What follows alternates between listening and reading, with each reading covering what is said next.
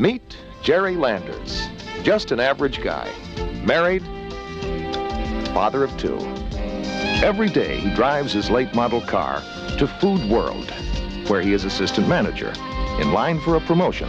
Bright, personable, competent. Jerry Landers has every reason to believe he's a young man with a future. And he is, but it isn't at Food World. Read this. God grants you an interview. It's a gag. Pretty crazy gag. Not what you expected, huh? Show him this.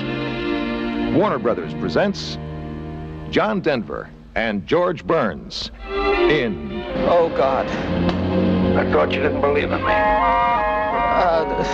That's just an expression. I'm more than that. I want you to spread the word that I am. I exist. And you think it's God? Well, he thinks he's God, and I'm in no position to argue with him. I'm not a nut. The ball is rolling. Right over me. Now watch over you. Oh, no.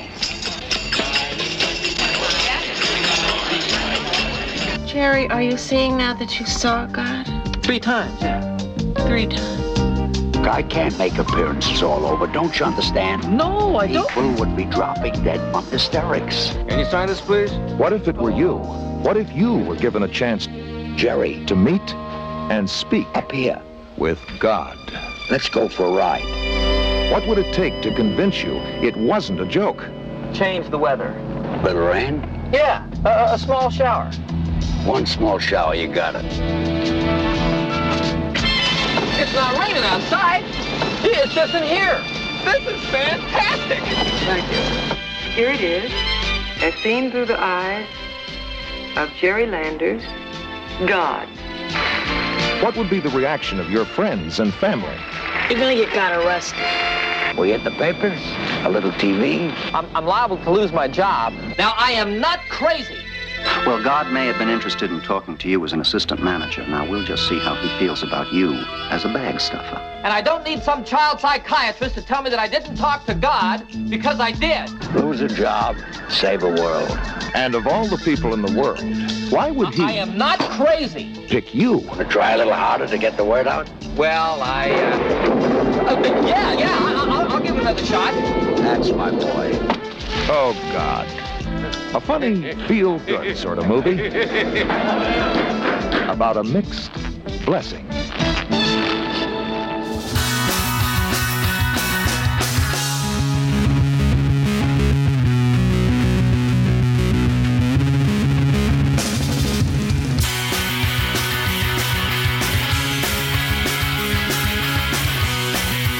Hey everybody, it's another episode of 70 movies we saw in the 70s. At least that's what we're calling it still for now. Yeah. I'm Ben Reiser. I'm here with Scott Lucas. Scott, say hi. Hi, I'm Scott Lucas. I'm here with Ben Reiser. Ben, say hi. Hi. Hi. I'm Ben Reiser. I am not in Local H. Scott is.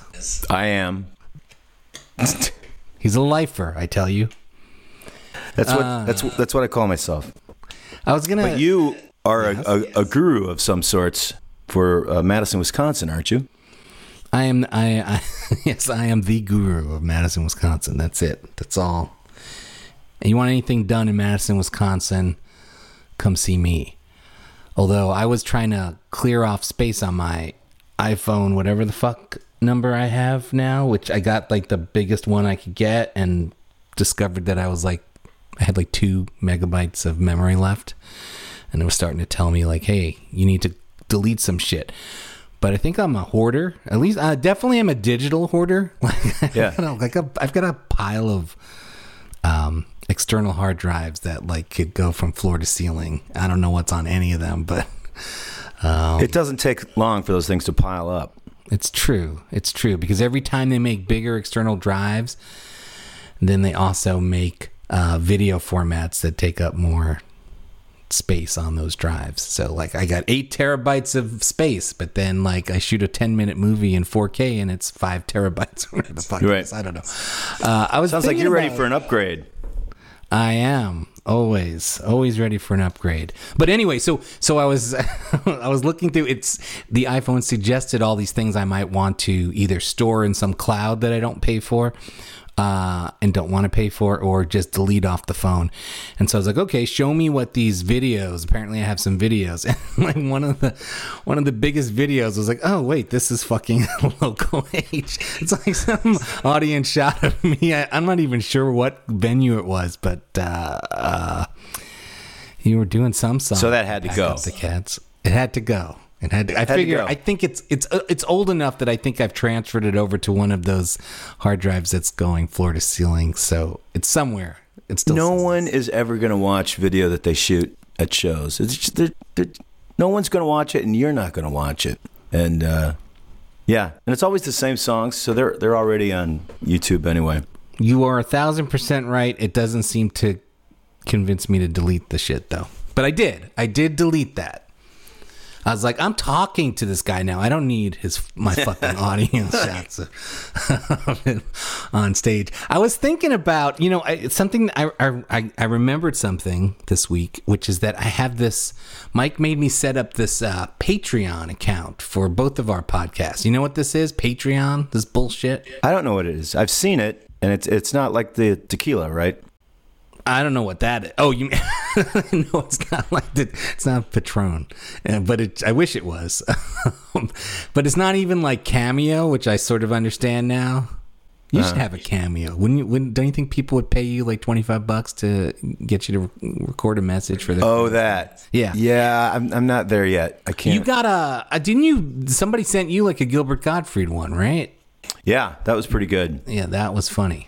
That was quite a thrill hearing your name and your band's name uttered by that guy. Yeah, well, that's like a 6 degrees of separation thing because Mike McPadden worked on the Gilbert Gottfried podcast. He was their social media guy. Oh, really? Yeah. And Gilbert's co-host on that show, Frank Santopadre, was a guest, not on 70 Movies, but on Mike's other podcast, Crackpot Cinema, where they talked about that Mae West movie. Which Sextet. Sextet.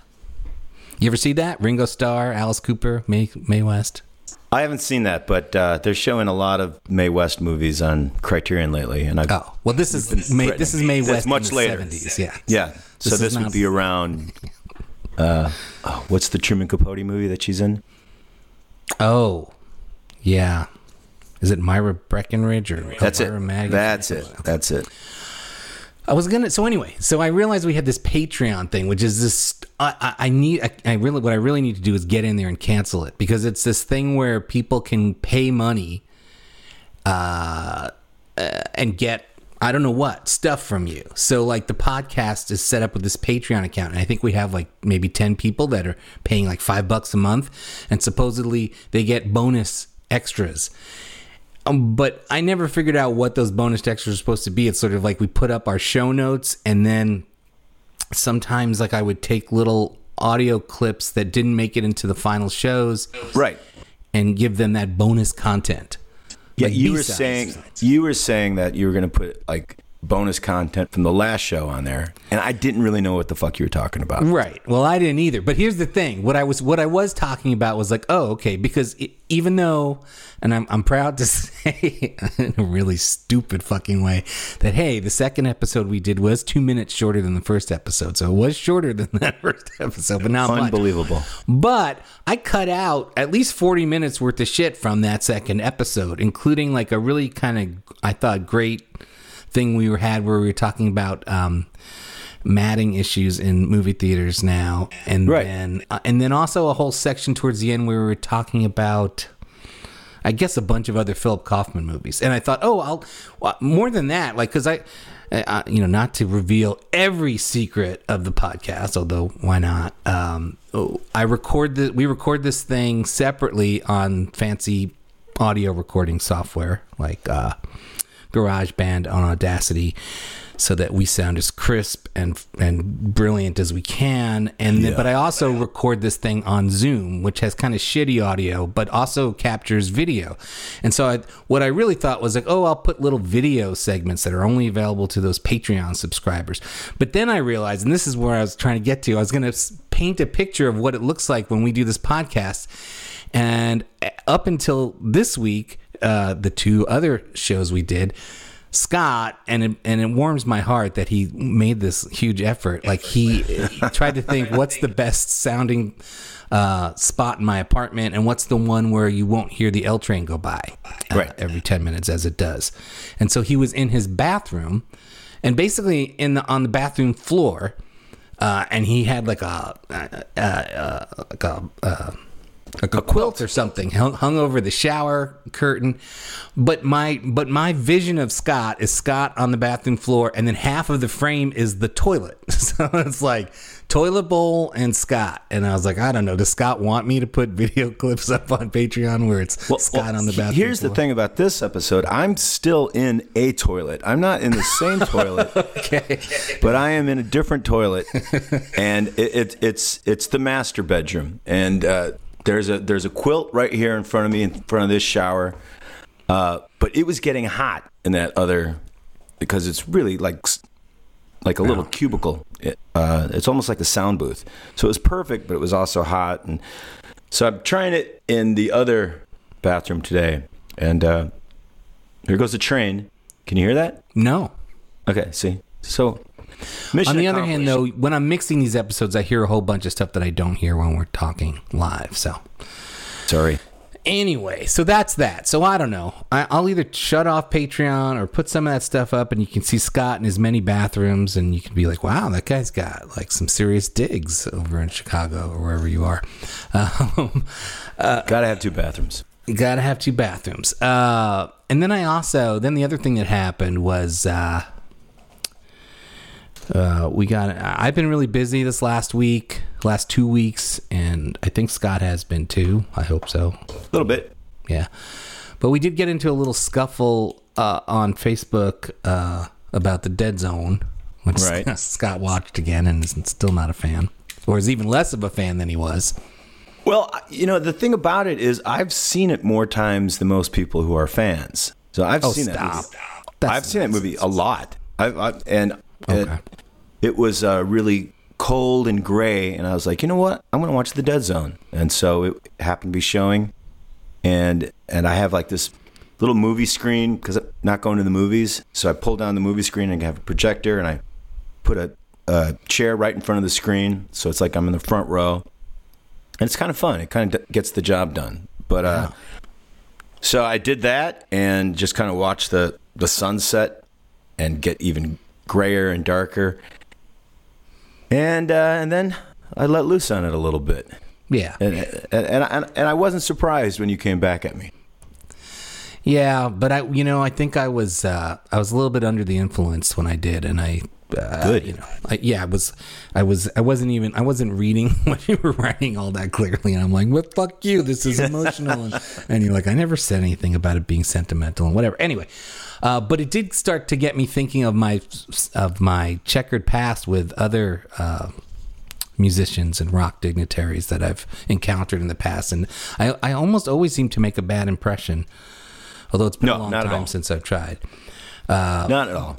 But I'm going to briefly recount my other encounters with. Well, first of all, there was me working for Freedy Johnston, and as I've talked about that the last couple times, I don't think I've said how much I felt like Freedy did not appreciate me as a person, and certainly not as a quote unquote tour manager, because I had never done it before, and right.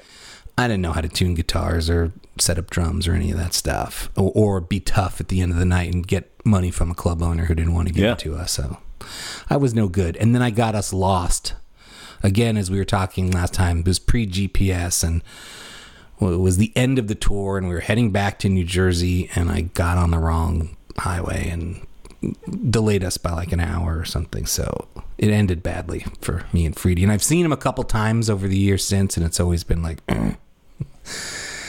And then then a couple years after I worked for him, I made a lot of money with this stupid song that I wrote that wound up on the President's United States of America first album. And I bumped into him in an airport one time, and he had heard that story, and it was sort of right after it happened. He's like, I heard you made like all this money. I was like, yeah. He's like, And he like really seemed like annoyed because it was before Bad Reputation, so he hadn't made his money. He hadn't made his money yet, and so there was this brief period of time where I had accidentally made more money as a songwriter than I think Freedy had, and it was not. Well, I mean, you still probably did, didn't you? I mean, that song probably made more money than. I have to believe he made more money on Bad Reputation than I did. Possibly, but maybe not. Maybe. I don't think that record sold as much as that President's record. No, but I think he must have. He got more airplay money. I'm sure that adds up. I think. Yeah. I mean, I don't know. It'd be interesting to find out. Well, it is true. You should ask him. But it is. But I did discover.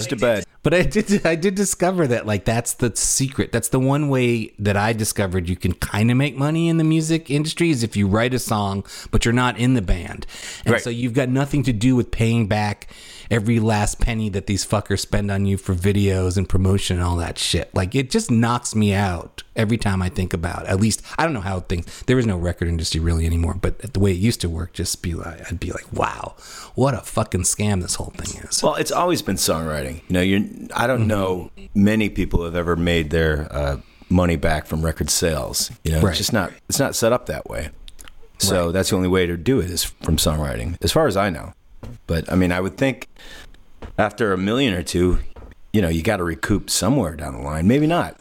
I'm sure they did. But the thing with me as a songwriter, you're right. Like, I started recouping from record one. Like, I didn't owe anybody any money. Like, my song was on this thing, so every time they sold a dumb album, I got 5 cents, and so they sold 3 million albums. I'm like, so did they on the songwriting bit. Unless they sold their songwriting to the label, they're still recouping on songwriting. It's just that they're never going to recoup on record sales. Okay. Well, so, no, you're right. But they were also making money as well. Oh, good for them. God bless. Oh, that's another rock star that I rubbed the wrong way because, well, that's all. You know what? We have enough to talk about today. I won't go into we'll talk about President of the United States some other time. Okay, Joe Jackson. I went to a record signing when I was a kid. Joe Jackson was signing records at some, I want to say, I don't remember what store it was, but it was like downtown, like near Battery Park. Tower. No, I'll get to my Tower record story.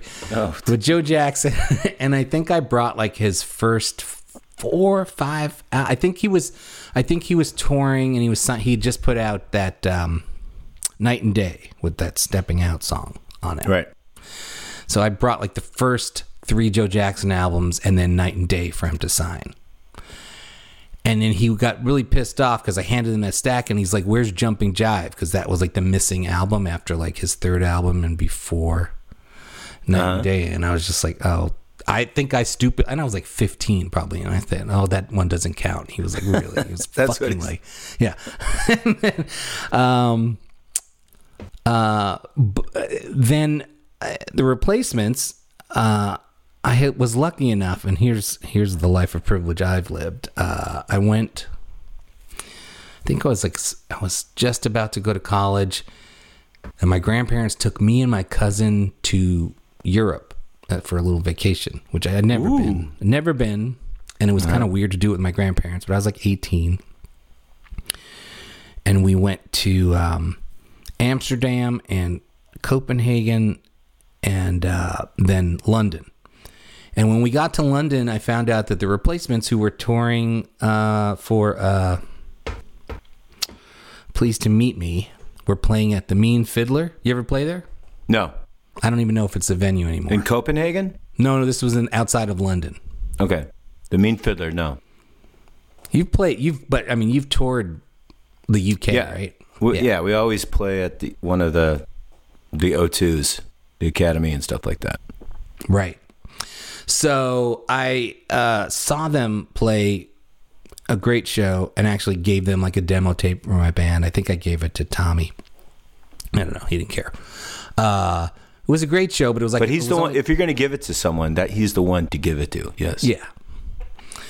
So then it was like a year later, or it was maybe 6 months later. I was back in New York, and I think they toured Europe first for that album. Then they came back and they were playing, and they were going to be playing the Ritz in New York. I think they were playing the Ritz one night, and then the next night they were going to be playing at the Beacon.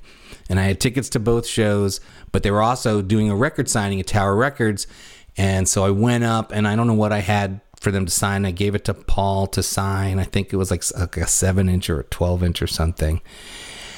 And I said something about like, hey, are you going to play? I don't know what I said. I said something about like that I had tickets for the show that night, and I hoped they were going to play longer than they had played at the Mean Fiddler in the UK, because that show was only like an hour, and I'd seen them a bunch of times, and I just think it was like a curfew thing.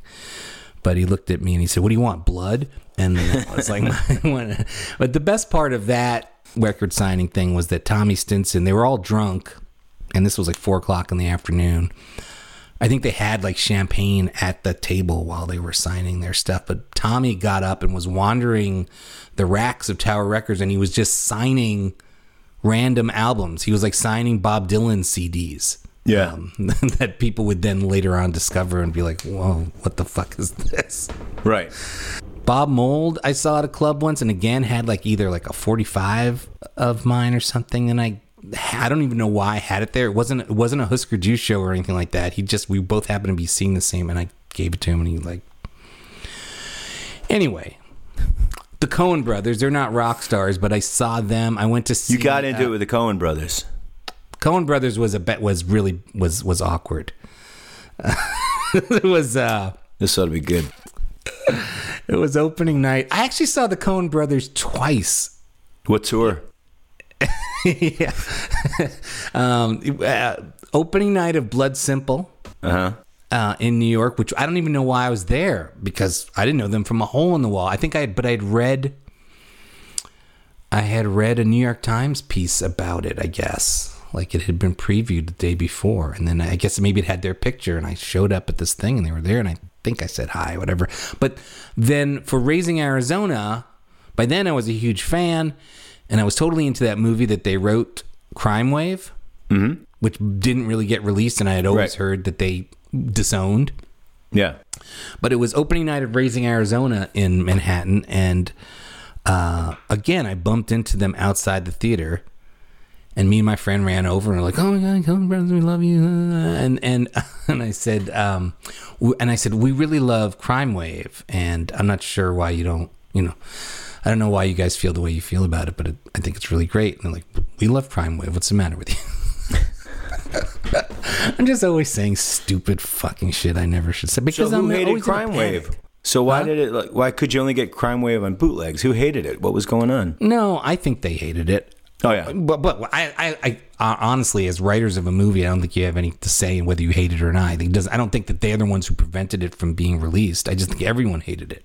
Is it a Sam Raimi thing, maybe? Yeah, maybe. I don't know. I mean, I haven't watched Crime Wave in a while, but if I saw it now, I'd probably be surprised at how. I probably would understand, like, oh, now I understand why this movie was released. Right.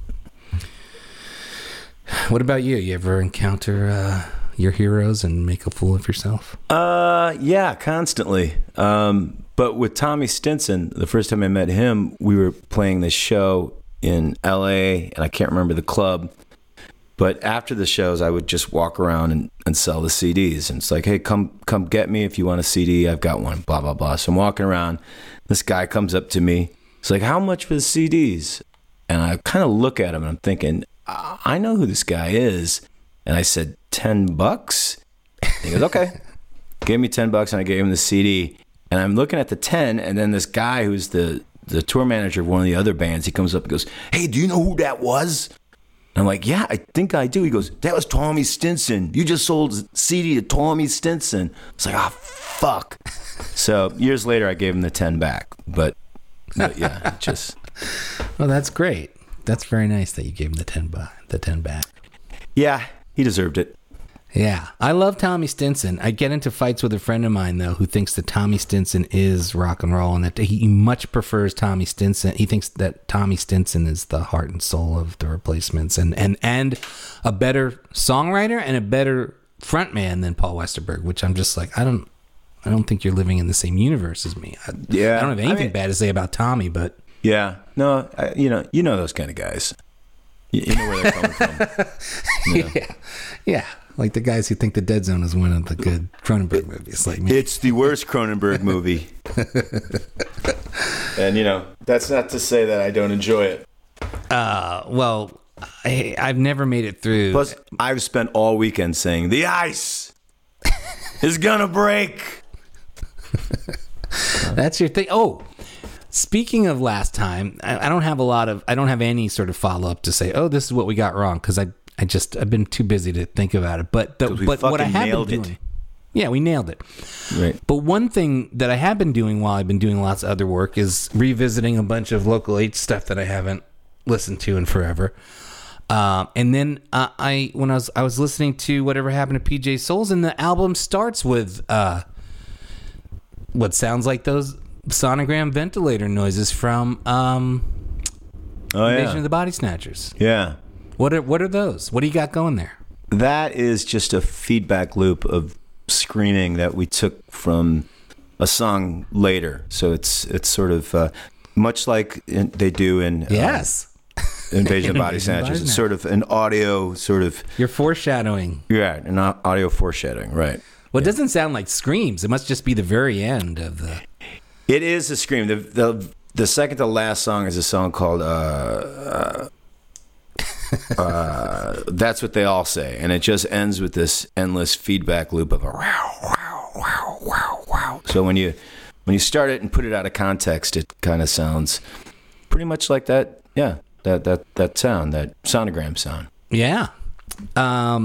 Okay, we're talking about Oh God this week, which was your idea, which was a great idea. And unleashed so much fucking shit for me to watch and think about. But one of the things I want to talk about, and you're going to tell me the story of, because you said you had a good story about seeing it as a kid. Right. I saw this movie in a church.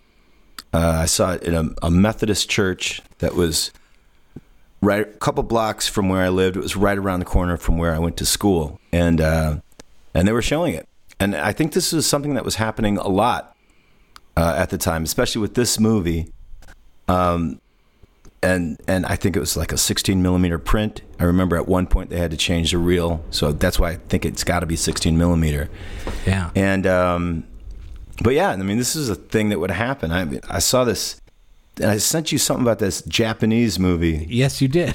Yeah. You just sent me the link, and I'm like, okay, I don't know what the fuck this is. It was called the Shiokari Pass, and it's this Japanese movie from 1977 that was also known as Love Stopped the Runaway Train. Because at the end, this guy, it's a runaway train, and he jumps off, and his body stops the train, so he sacrifices himself for all these people. Oh, wow.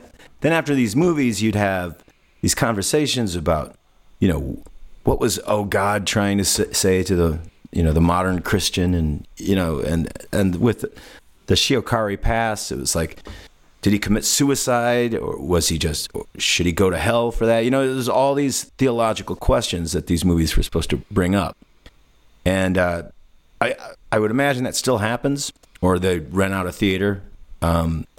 But I think that was part of the marketing campaign of Oh God, was to show it in churches and to bring it to Christians and stuff like that. Well, what year do you think that was? It could have been 77. I mean, this came out in 77, right? Yeah. So it could have been 78. It's funny because the Shiokari Pass was released in 77 as well. So it had to be around the same time. I think the church that I went to, which was a Baptist church, they probably heard this other church was showing Oh God, and they were like, well, fuck, we got to get a movie, and this is the one that they could get, which has stuck with me. Yeah, I mean, I watched some of it, but the ending of the way they shoot, the way the guy jumps off the train, I mean, I didn't even know what was happening when I saw it. It does this thing where the director cuts, and then his life flashes back before his eyes, but only 2 points in his life. So it was really well done, but it kind of messed with my head.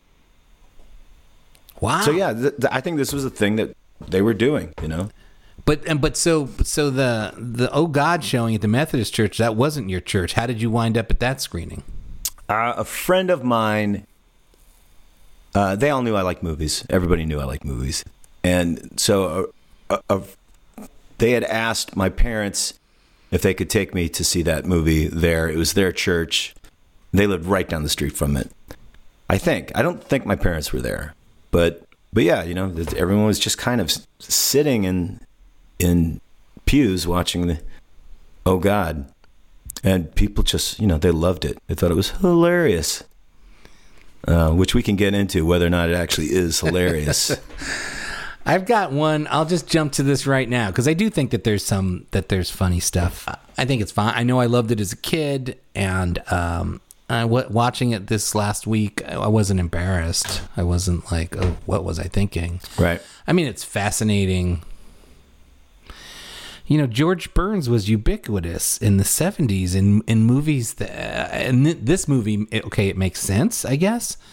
But, you know, he's also in Sgt. Pepper's Lonely Hearts Club Band, and he's singing, you know, Fixing a Hole. And he's in movies with... He's Mr. Kite. Yes, he's Mr. Kite. And he's in movies with Brooke Shields, and it's just like...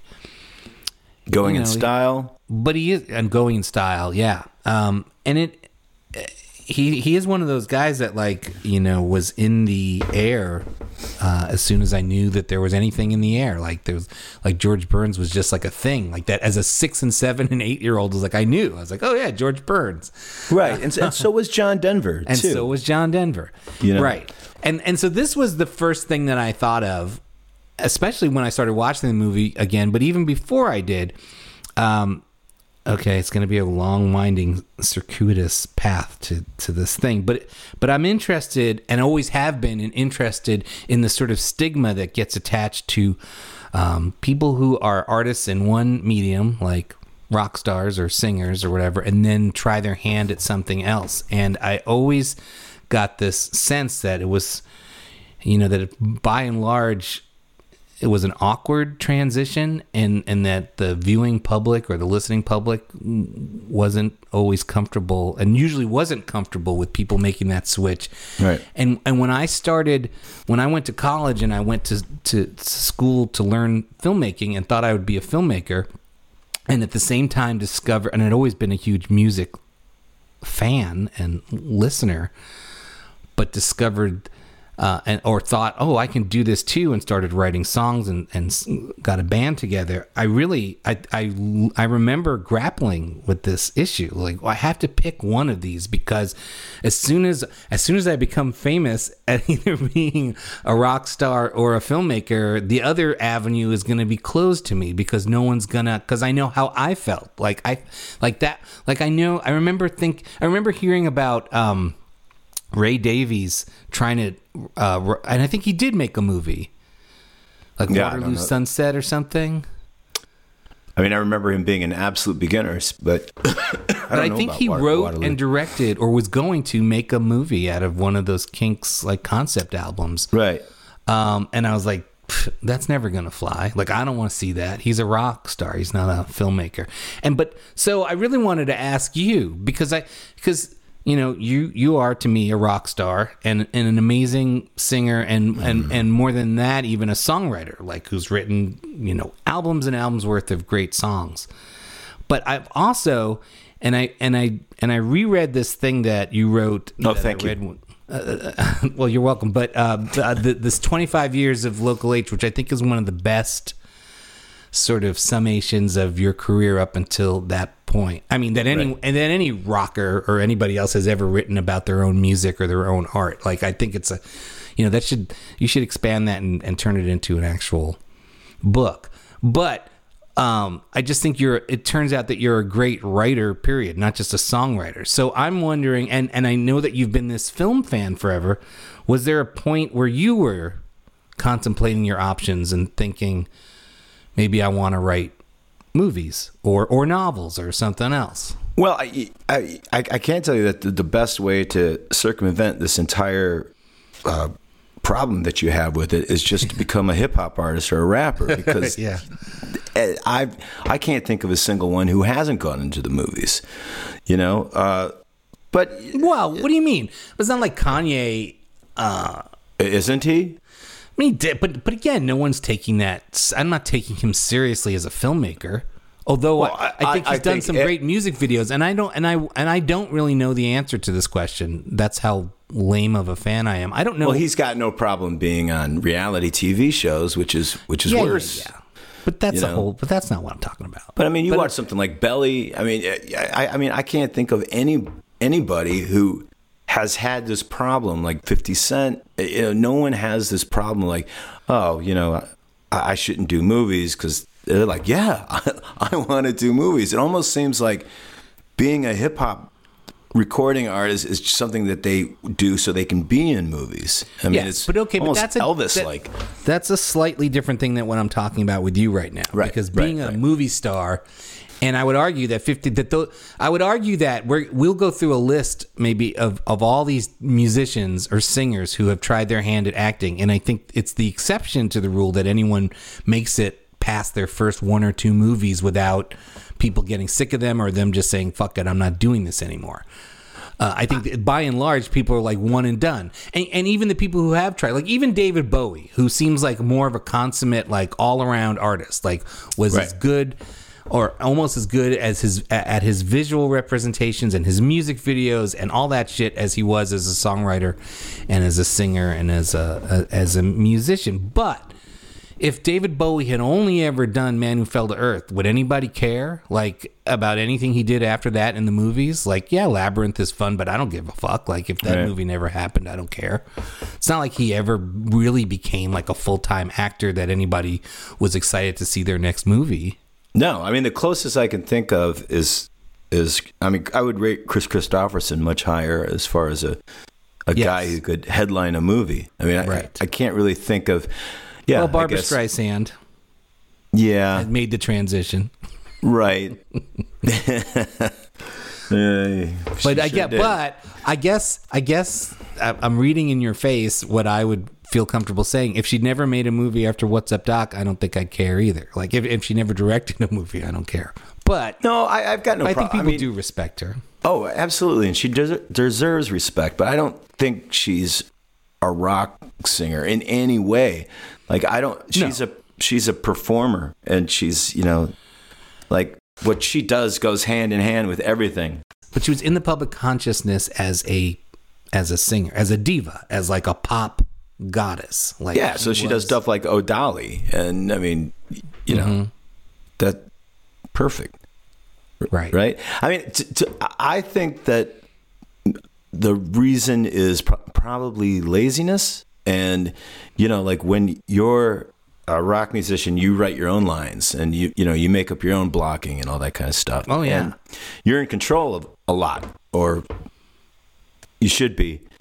But, you know, having to learn somebody else's lines, go where the camera is, do all that kind of stuff, that seems like a pain in the ass. And I think it probably happens where they're like, all right, you know, Bob Dylan does that and goes, I don't really want to do that again. Yeah, maybe. Although he seems like maybe somebody who hasn't given up on that idea. But he's done things where he writes the script, or you know, he's being interviewed by Martin Scorsese about a concert tour he did. He's not being Billy the Kid anymore. No, and but you're right. But you're right in that in 1988, when I graduated from college, I made a definite decision. I was like, I'm sick of movies, and I know that making a movie means I'm going to be involved in telling a single story for the next 3 or 4 years. It's going to take me a year to like write a screenplay and raise the money to shoot this screenplay. You know, it was this long, elaborate process. I didn't have the discipline for it. I didn't have the time or the patience or the energy to sell myself, to sell this blueprint for something that nobody would see for 4 years, and to convince people that this screenplay blueprint was something worth investing in. Like, I couldn't deal with any of that. Whereas I could write a song in 10 minutes and be on stage 10 minutes after that, singing it and playing it, and I'd be done. Yeah. And it didn't cost me any money, really. Yeah, it's mind-blowing how long people spend on stuff. You know, I mean, and most people are working concurrently on stuff, so it's not like they're not putting movies out while they're developing something. But when you really get down to it, you're like, wow, how could you have that much focus? Yeah, but I'm asking you, because you haven't answered this question. Did you consider writing, did you consider a career as a filmmaker? No. I don't think so. And you've never, and in all these years since, you've never thought like, oh, maybe I should write. No, maybe I should write a novel or write a screenplay. Or? It seems all that stuff seems really, really hard. I don't want to do that. You know, it's like writing is a pain in the ass. I mean, that is tough, and having to tell a story, I don't know how to do that. I honestly don't. I know how to write a song, and maybe. I mean, that's good enough reason to do it, I guess, but I don't know. That just seems like too tough. Never thought about it. No. But as a cinephile, how much control have you sought over your music videos?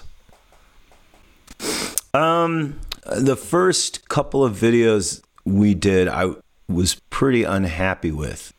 And then we started working with this guy from Minneapolis, Phil Harder, and he was always really open to stuff, and he would always let me get in the Scorsese shot or the Alfred Hitchcock shot into those things, you know. And he would indulge me more than anything. I mean, but I liked what he was doing, and he had a sense of humor about it. I mean, that to me was more important than. Is that the guy? Is that the guy who did the Eddie Vedder video? Yes, he did the Eddie Vedder video. That's the one that I never saw until recently, until like this past year. Like it seems like everything's has gone up on YouTube in recent months. Maybe. But that was the first one we did with him, and that one was close enough to what my sensibilities would be if I were doing that kind of stuff. And he put in a Vertigo shot for me in the middle of it. You know, he did all those things that I really enjoyed, and he did a couple of other things. I think it's a fantastic video. I can't believe I never saw it before this past year, but I've watched it like 3 or 4 times. I'm just like, this is so good. There's so many great shots in this thing. There's shots in that video that I've never seen anywhere else. There's that shot where Joe and the drums sort of rises above, and it's just like, whoa, that is a fucking great. Well, that was something where we were shooting that, and Joe started to get bummed out throughout the shot because the camera was following me, and I was like, well, you know, I'm singing the vocals, and he's like, yeah, well, why is this all about you? And you know, this isn't right. And I was kind of like, all right, he's right, you know. And so I was talking to Phil, and I was like, we have to come up with something, you know. And I was like, is there a way that you can rig the drums up to the camera? What am I looking to the a apparatus on the camera, the crane, right? Yeah. And he was like thinking about it, and then he was like, well, we might be able to do that to where it like starts to take off. I'm like, yeah, that would be great. Well, so that brings us to John Denver. Yes, the egocentric John Denver. But who, you know, I was really surprised. Yeah, go on. Well, I was surprised looking up his stats to discover that this is the only theatrically released movie that he made, because I think he's really good in this movie. He's pretty good, and I mean, it's his persona. It's like Carl Reiner was talking about how he's like, oh, this guy's got a big future in the movies if he wants it, and likening him to Jimmy Stewart or Gregory Peck, you know. Or Gary Cooper, like just playing themselves in these movies. And so, you know, that was probably all bullshit, but they were saying that was something that he was going to do. So, I mean, I think that the real auteur of this movie is Jerry Weintraub, who was John Denver's manager. Oh. And so they might have had a falling out after this movie, and kind of Jerry had no reason to put him in anything else.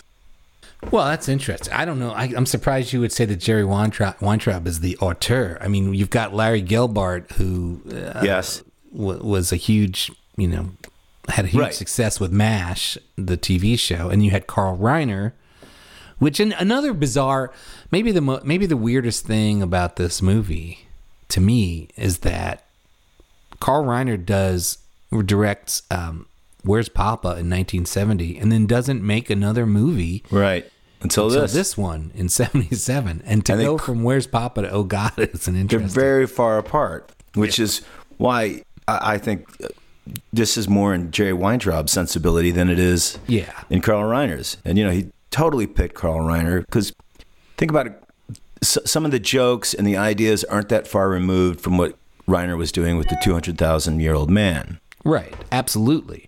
No, I'm sure that's why he picked Carl Reiner's, because the 2,000-year-old man. Yeah. Right. I mean, and Gelbart. I mean, was this that much like his other stuff? Well, in that I think that this movie in 1977 is like the year that it makes sense in the mid to late 70s, that it's got this total fucking TV vibe to it. Yeah. It's got this sort of TV sitcom writing mentality. It's a bunch of these sort of easy one-liners,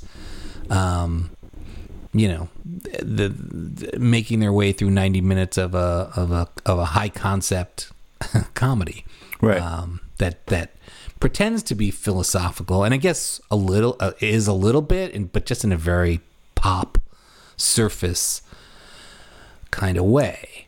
Right. And I think it totally works. I'm not saying any of those things in any complaining kind of way. I think it's a perfectly valid product. Well, popular art form. Completely a popular entertainment. I mean, it could not be more commercial. And the thing about it is, the first time I saw this over the weekend or rewatched it for this, I flew into a rage. I hated it. I mean, my God, wow. I had a few drinks, but I was showing it, and I was like, I got to watch this, and I was like, what? This is not even close to being funny. There's not one funny moment in this movie. This is a waste. I was just went on and on. It's like apologizing. How could we be watching this? I can't believe I thought of this. I can't believe I'm making anybody watch this movie. And then you saw the sequels and you're like, wait a minute. Yeah. This fucking thing is a masterpiece. Right. But so I was like, I should watch this again. Because like I said, I'd had a few drinks and I couldn't remember. Like when I was reading your Dead Zone post. Right. So I get it. Right. But I watched it again and I was like, okay, John Denver is really good in this. And George Burns is typecast. And who else could do it but him? But don't you think? Maybe you don't think this. But don't you think George Burns is such a fucking pro? Like he can't.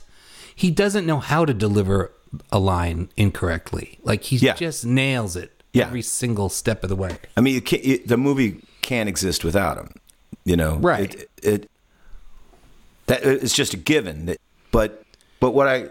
But there are movies that are built around actors or, popular personalities, like the 50 Cent movie, where it's like this whole movie can't exist without him, but it still sucks and he doesn't know what the fuck he's doing. Right, Whereas George Burns, you're like, you can't go wrong with him. Like even George, even in Oh God, You Devil, I'm like, he's a great devil. I mean, I'm like, this is clearly one of the worst movies I've ever seen, but I can't take my eyes off this guy.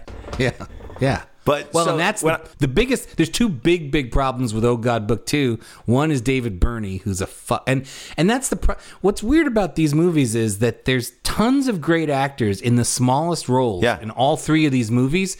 But other than John Denver, the two other sort of leading men, David Burney in Oh God Book 2 and fucking Ted Wass in Oh God You Devil, are the two worst motherfuckers that have ever been in movies. Yeah, I was like, I can't believe I'm watching a Ted Wass movie. I didn't make it to the end. But the thing about Oh God is it's what makes it special is it's not that it's funny, because it's really not that funny. What makes it special is that they're 100% committed to it.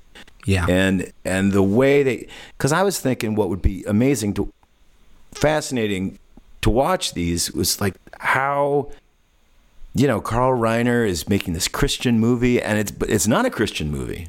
No. It's not at all. Like they mentioned Christ once, and he's like, he's my son, and you're my son, and all these people are, and Buddha's my son. And I was like, oh wow, it kind of blew my mind. Like all this stuff that I'd remembered about this movie wasn't really true, and that wasn't what the movie was about.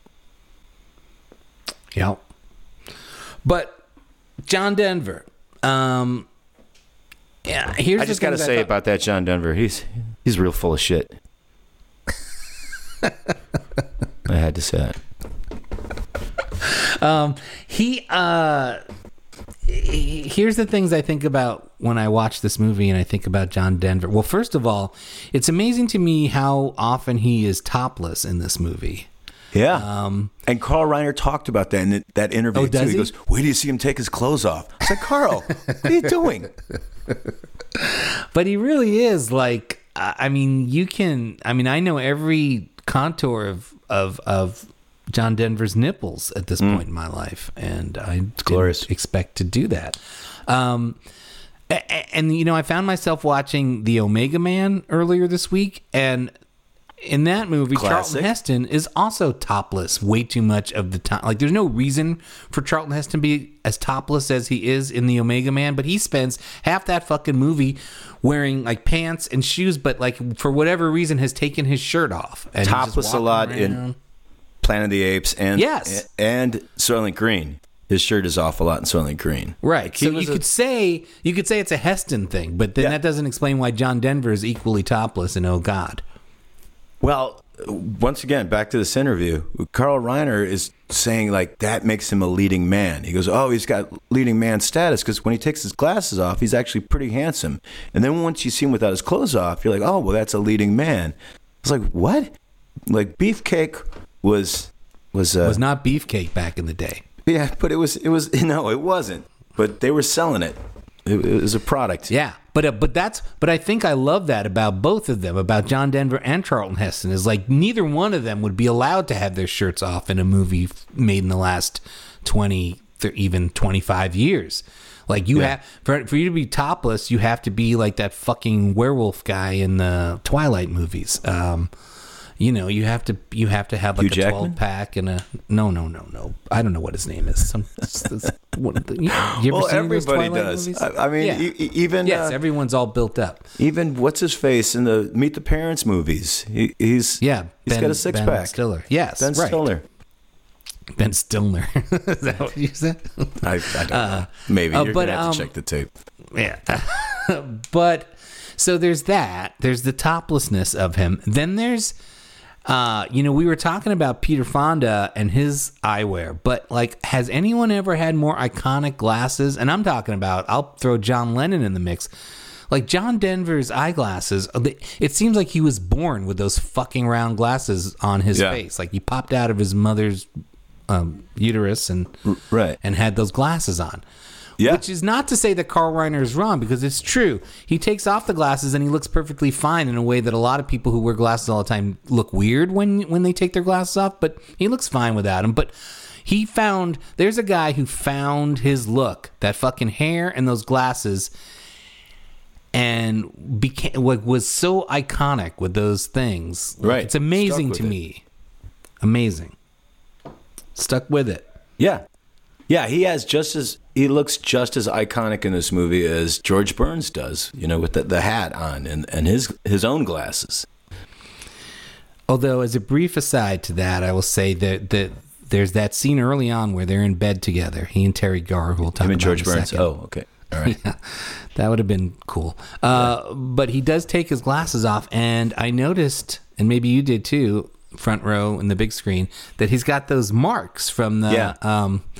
And which is weird to me, because that's the kind of thing you don't normally see in movies when people take their glasses off. Mm-hmm.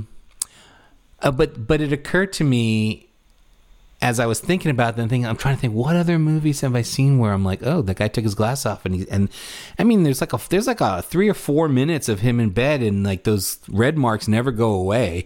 And thinking about the way people shoot movies, it's almost like they said, wait, we can't not have the red marks from your glasses. We need to even put those on you so that they'll stay.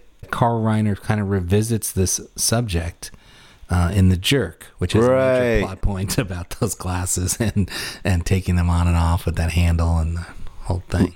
Right. Which then causes people to go cross-eyed, which is... Right, well, there is that. Yeah. Yeah, I mean, I think there's... In the book, his character is a writer. And in this, he's the assistant manager at a grocery store. And there's a lot of stuff about working at a grocery store in this, about bagging incorrectly and was it like lathering up his cukes? What was that line about? Yeah, David Ogden Steyer says you're not oiling your cukes. I had that written down as like oiling your cukes. Yeah, you're not oiling your cukes.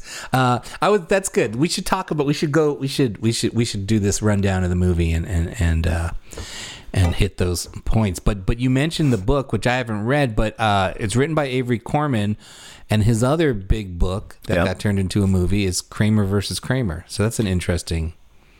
Shocked that it was based on a book. And shocked even more that it was based on a book by the same guy who did Kramer versus Kramer. I can't believe it. Yeah, it's a little weird. I will say that directed by Carl Reiner, who we've talked about many times on this show, screenplay by Larry Gelbart, produced by the auteur Jerry Weintraub. Music, terrible music. Talk about terrible music. I know, again, you were bad-mouthing Michael Kamen, but, I mean, he's got nothing on Jack Elliott, who really I'm so glad, because I thought you were going to be, well, I kind of like it. It's certainly it reminds me of, yeah. Well, no, it's the thing. It's the thing that makes this the TV feeling thing more than anything else. Even more than the sort of hacky one-liner shit that they give George Burns to say throughout the whole movie, and the sort of sitcom feel of the whole thing. I think what really sells it and makes you think like, oh fuck, we're in 1977 and everyone was watching TV all the time, is that goddamn score and those opening credits. But the music gets really almost operatic at the end. That sort of doo-doo, like it's kind of like, whoa, what's happening here? Yeah. But I do want to talk about that opening montage that you were just talking about of John Denver going about his daily routine in the grocery store. The first time I rewatched it, I was like, what? It seems like they spent a lot of time figuring out these shots and having John Denver do all this stuff, and they knew they were going to do this montage. But I was surprised at how there doesn't seem to be anything funny going on. And then the second time through, I was like, well, maybe there is. There's this, at least one shot where seems to be talking to this old man in the dog food aisle, and I started fantasizing that maybe this is a bit about this old man who's buying dog food for himself, and John Denver's talking to him about the different flavors of dog food, maybe. I don't know, but you don't hear anything that's going on. Did you figure out, are there actual sort of punchlines to any of those shots? No, it's a really quick opening credits sequence too. I mean, the movie starts pretty fast. I got to think they just cut a lot of that stuff out, maybe. I mean, if you notice, Donald Pleasance is highly credited in there, and he doesn't do anything. He's in one scene, and he's got maybe one line. No, I wrote in my notes that I was rewriting today. I was like, Donald Pleasance is basically like a day player in this movie. Right. He's like an extra. Like he's sitting at that table. Does he have a single line? Maybe he has a single line. Well, he's like number 4 in the credits, and they cut. Well, that's crazy. That's insane. Yeah, they cut a lot of his shit out, and for some reason or another, they still had to have his name where it was on the credits. So I'm thinking, I mean, this movie's pretty short. It's like under an hour 40, and I'm thinking they cut a lot of stuff out. Well, the other place where it seems obvious that they cut stuff out is in the trial sequence, which again has this montage that I think is either playing under music or of some kind of voiceover narration or some kind of like dialogue from a different scene. But you see a bunch of those guys on the witness stand and they're interacting with the lawyers, but you're not hearing any of it. Yeah. So that again, I think maybe Donald Pleasence sits in the witness box at one point. There's a few people that you're like, you see them at the trial, but they don't do anything. Yeah, it seems like maybe they were going to make some Catholic jokes, and then they decided not to. You know. Yeah. There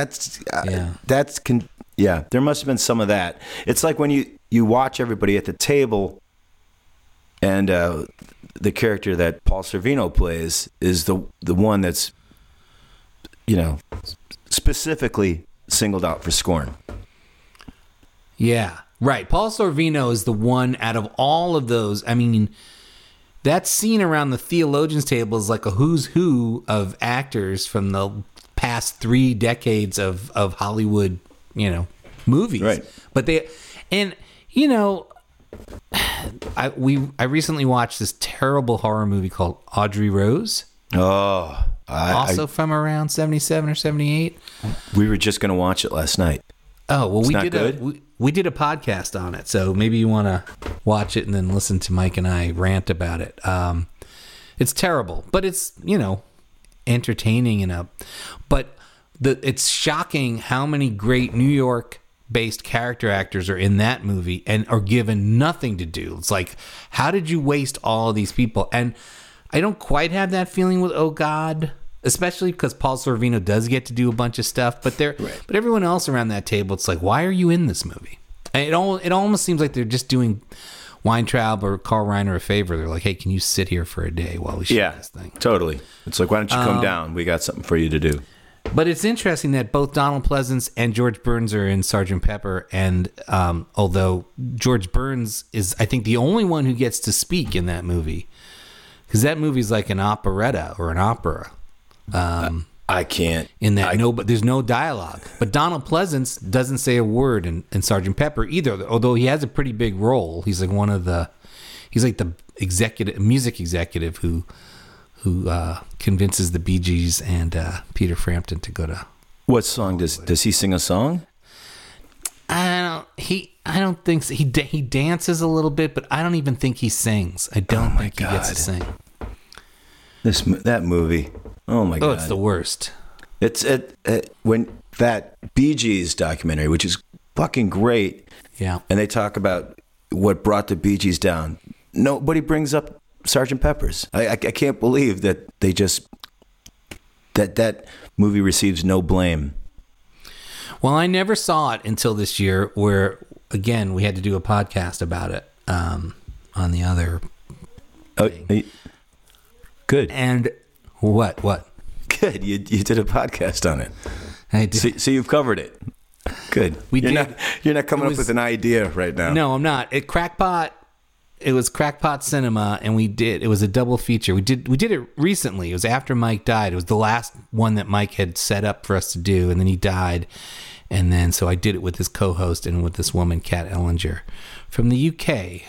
And we did a double. It was Crackpot Beatles. So it was a double feature of Magical Mystery Tour, which also I hadn't seen since I was probably 10 years old, and then just in black and white, probably on an old TV. And Sgt. Pepper's. And the thing that I was surprised about people who had seen this movie and sort of were younger than me and sort of grew up having seen it in the theater maybe, or at least appreciating it on VHS or something, was that they all had fond memories of it, which I was like, I always thought this was supposed to be the worst bomb, and it is. But I will say that the Bee Gees, when they're singing those Beatles songs, that's not bad. I mean, they have beautiful harmonies, and they don't fuck it up. It's just everyone around them is fucking it up. And yeah. 70s musicals are the worst. I mean, I love musicals. I think they're great. But 70s musicals, there's just no defending them. I can't think of a single one that I would say, yeah, you should watch that. Really bad stuff. Well, there weren't a lot of them, were there? It seems like there were. And all the movies that came out after Grease, and then what do you think about Grease? Xanadu. It's fine. It's fine, but it's got no none of the grace of, you know, a great musical. It doesn't have any of that kind of stuff. It's just they're all sloppy, and the music is fine. You know, it's just everything about those movies is a betrayal of, you know, Busby Berkeley or Vincent Minnelli. They have none of the grace of those movies, and I just. You ever watched the Jacques Demy? Yes. Yeah. Umbrellas of Cherbourg is great, and once again, I mean, that's just this fine piece of filmmaking that this little piece of beauty in this world, and movies like that just shit all over that memory. And yeah, you don't think Xanadu is up to that? That Gene Kelly and Xanadu is up to this? It's unbelievable. You're just like, who thought that this? Who looked at this? And I guess they could have looked at it and said, "Well, we made money. We spent money on it. We got to put it out." It's just really bad. I mean, I don't even like. What's Bugsy Malone? Bugsy Malone bugs the shit out of me too. Yeah. Well, I think the explanation for all that stuff, at least Mike used to say this all the time, and I think it's probably true, is like when you're wondering what was going on, just think cocaine. Yeah. Yeah, I wouldn't even blame these movies on cocaine. Oh. Cocaine's not that bad compared to these movies. Yeah. So anyway, Jack Elliott did the music. The cinematographer is this guy, Victor J. Kemper, who fucking Jesus, this guy shot a lot of movies, including Xanadu. But this guy shot, it's insane, but he shot Husbands, the Cassavetes movie, The Hospital, The Candidate, The Reincarnation of Peter Proud. Wow. He shot Dog Day Afternoon. Okay. He shot Mikey and Nicky, which is a movie I need to revisit and maybe we should talk about at some point. He shot Slapshot. Okay. He shot Audrey Rose. He shot Coma, which is a movie I'd like to revisit. So Audrey Rose wasn't just a TV movie? Nope. Okay. Nope. He shot Magic. All right. Good movie. Yep. And Justice for All, a movie I'd love to watch again. He shot The Jerk. He shot Night of the Juggler. Have you seen that movie? No. James Brolin? Oh, I'll send you a link. All right. And then he shot like 2 more decades worth of stuff. Not good stuff. Like he shot Beethoven. He shot Tommy Boy. Ooh. He shot Jingle All the Way. So he was in demand. He's the cinematographer for Pee-wee's Big Adventure. No way. I mean, that's pretty stylized stuff. Huh.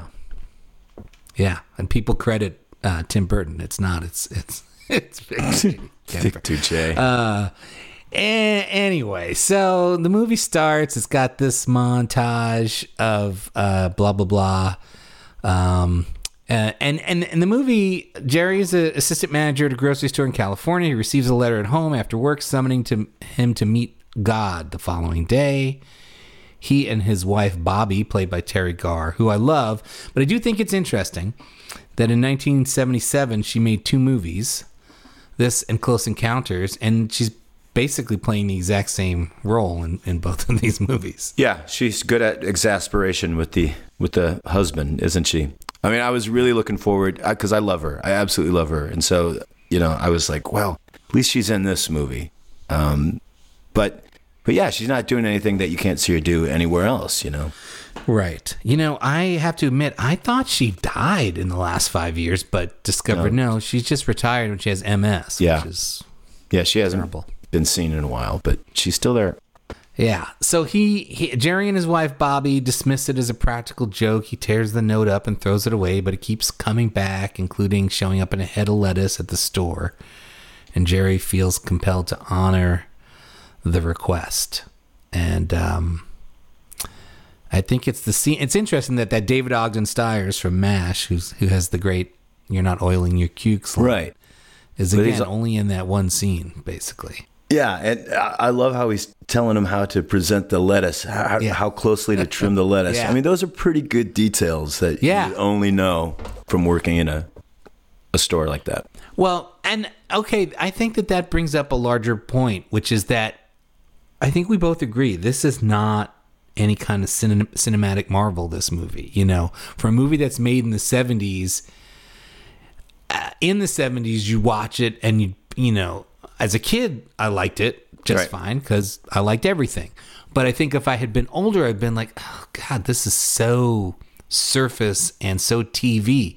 But it's interesting, in a movie that was totally just surface and TV and non-cinematic in any number of ways back in 77, you look at it now and you're like, whoa, look at all these details they plugged into this movie that if they made this remake today, you wouldn't get any of those details. You wouldn't have any of that shit about the lettuce or the cucumbers or anything. They'd shave them away.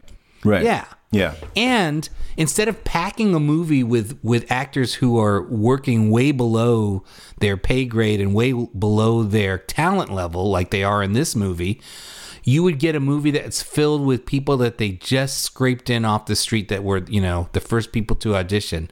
It's something we've talked about before, that in these 70s movies, even the smallest roles are played by like real actors who bring something that you can't really put your finger on to every scene, but yet you're like, oh, this scene works because it turns out this guy who's playing the grocery store kid is actually really good and not just some faceless douche.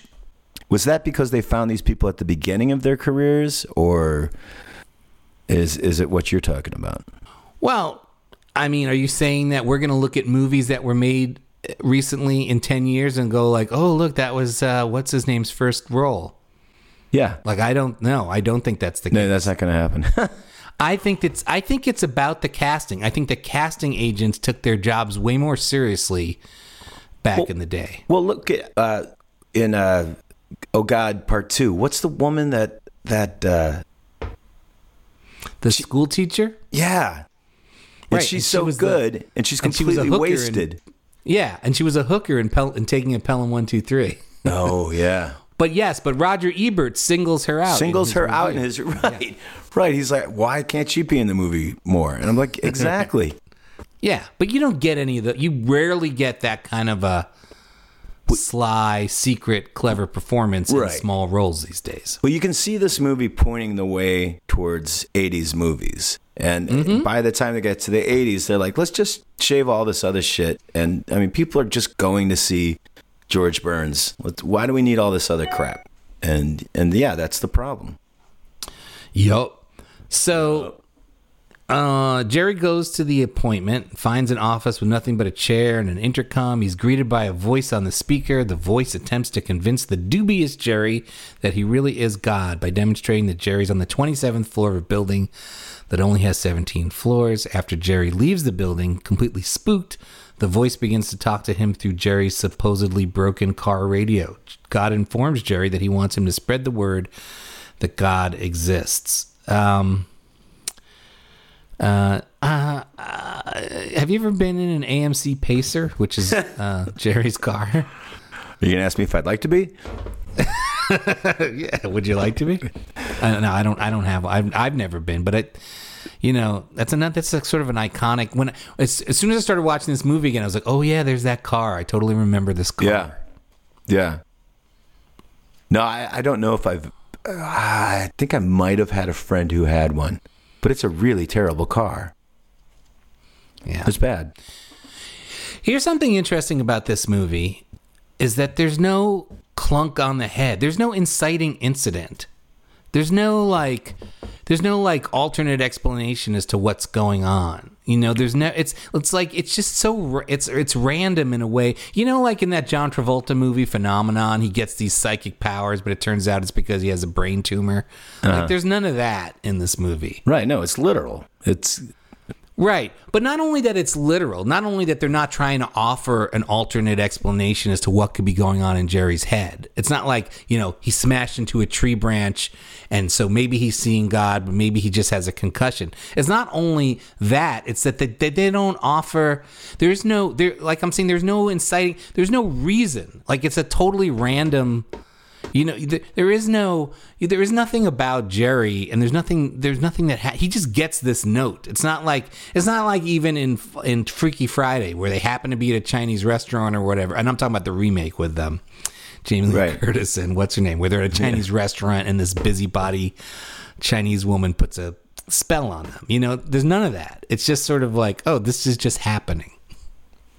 And I think that's interesting because they usually try to come up with something to like start you on your path. Well, I mean, that's the point. He says you're not the best and you're not the worst. I mean, the averageness of John Denver is the whole point of it. Yeah. But I still don't think they would let that happen if they were remaking this movie today. I think they would say, we need something. There needs to be a scene where this sort of random act of kindness that John Denver does or something is what gets God's attention. Right. You know, there's nothing that goes on, I don't think, that would make you think, oh, this is why God picked him. Well, there is a Chinese restaurant in Book 2. So that's true. If you do need that, you can get that from there. I do, and that's one of the things I appreciated about Book 2. But okay, so and the other thing that I realized about this movie, if I'm trying to find what it is that it's sort of riffing off of, it's very Miracle on 34th Street. I mean, that's what this movie is. If it's anything, it's a remake of that. Yeah. Instead of Santa Claus, it's God, because it's got that whole court thing at the end, you know? Right. I mean, I was thinking of Harvey, and then I was thinking of... Yep, that's a good one too. It's very Capra-esque. I mean, which is, there's nothing laugh out loud funny about it, but it is kind of like, not that I don't like Capra. I love Capra, but and not that either one of those movies are Capra. Let's just set the. Harvey's not. Oh, no. Well, I never thought. But they are Miracle on 34th Street. You've never seen Miracle on 34th Street? I never thought that was Capra. Oh, okay. I was gonna say that seemed like a movie your church should have shown you. In between the other stuff. No, they didn't. No discussion there. Well, okay, but out of all these sort of like one-liners, which may not be funny, but at least I understand them, I think. Although some of them are interesting in how strangely they're not part of our lexicon anymore in a way that they would have been. Like George Burns says something later on about... I think it's because they get a police sketch artist to draw a picture of him. Yeah. And he complains, he says, it makes me look like a second story man, which for some reason I think I knew what that meant as a 9-year-old watching this movie, but I have no idea why I would. And then like now I'm like, there's no fucking way my kids could watch this movie and have any idea what he means when he says he made me look like a second story man. Right. God is kind of like, he's like, what? You're the last guy on the Dinah Shore show. That's for guys who write diet books, which is I think that's a pretty good. Those are pretty good, like TV level sitcom jokes. Yeah, that's not bad. But he's very demanding. Yes, but the one that I don't understand that comes up at this point in the movie is he's trying to figure out this 27th floor thing, and he goes back down to the lobby and he asks the doorman about the 27th floor. Can opener. And he says, "I'm afraid you need a can." What does that mean? I don't know, like to open up the top of the elevator. I thought about that too. I had never heard that before. Right. I was wondering, have we seen the outside of this building, and does it look like a soup can or something? Is it specific to that building? It's such a weird, it's a very specific sort of joke, I guess, but I don't get that joke at all. I mean, yes, I totally think it's what you're saying is that you need something to, the 27th floor is 10 stories above the roof, so you need to like get through the roof. But maybe it's a burglary tool. Opener? Yeah, maybe it's part of being a second story man. Yeah, it's tools of the trade. Yeah. You know, this score kind of has that Bill Conti vibe to it. It's got that. It's almost like yeah, I guess. So at home, Jerry tells his wife about the meeting and the encounter, and naturally she doesn't believe him and suggests they go on a vacation and visit his brother-in-law, who's a therapist. But Jerry insists he isn't crazy, which fuels her suspicion about Jerry and his mental health. And the following day, God speaks to Jerry in the shower, some more topless, almost fully nude John Denver. That's the scene I always remember. That's the scene that always stayed with me. I mean, there's two great water scenes, or not great. But, you know, the ones that I always think of when I think of this movie. That one and the raining in the car, which is great. Right. Which in a movie full of, and one of the things that I find weird but very charming about all three of the Oh God movies is that all the miracles, with maybe the exception of the raining in the car, are so fucking chintzy. It's so cheaply produced, you know? It's like he just disappears. It's one of those things where they stop the camera, pull George Burns out of the frame, and it starts shooting. What are we supposed to think? Oh my God, how did they do that? This came out the same year as Star Wars. We're fucking shocked by this stuff. I know. Jeez. I mean, which is maybe the point. I mean, George Burns, I think his character, God, is making that point that, miracles, whatever. But it's so... I don't think that that's really the explanation as to why his miracles are just the dumbest, like, you know what? I got a Super 8 you got camera. Dumb miracles. Yeah. Anyway, so he appears to him in the shower, and then he appears to him in the guise of George Burns. And when Jerry asks him how he can permit so much suffering in the world, God explains that the world is based on luck and free will. And remind me later, if we ever get to talk about Bruce Almighty, my problem with this whole free will thing. Okay. God tells Jerry that it's up to him to inform the world to heed his message, treat one another better, and look after the earth's natural resources. God urges him to go to the press. So my favorite mistake that God cops to is that he says he made avocado pits too big. I think that's a pretty good mistake too. That and ostriches. Yeah, right. But he takes offense at the idea that there's something wrong with the giraffes. Yeah, but that's in the second one, right? Oh, is that the second one? Okay. I mean, she says maybe you should have made the trees shorter.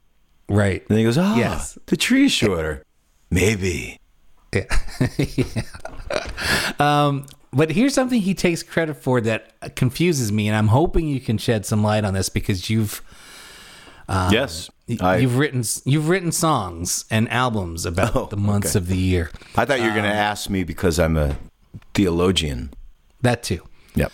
So he says, I put summer before winter, didn't I? And I'm thinking, no, I don't think that's right, actually. In a calendar year, you didn't put summer before winter. And why is that even something to take credit for? What's the difference if summer comes before winter? What happened to fall? Right. That's the thing that gets me. Okay, so we're both at a loss. Fall gets nothing from this guy? Yeah. Maybe he's not aware that fall exists. But I mean, they're on a movie set, and there got to be, and George Burns, who I think knows the difference between a good line and a bad line.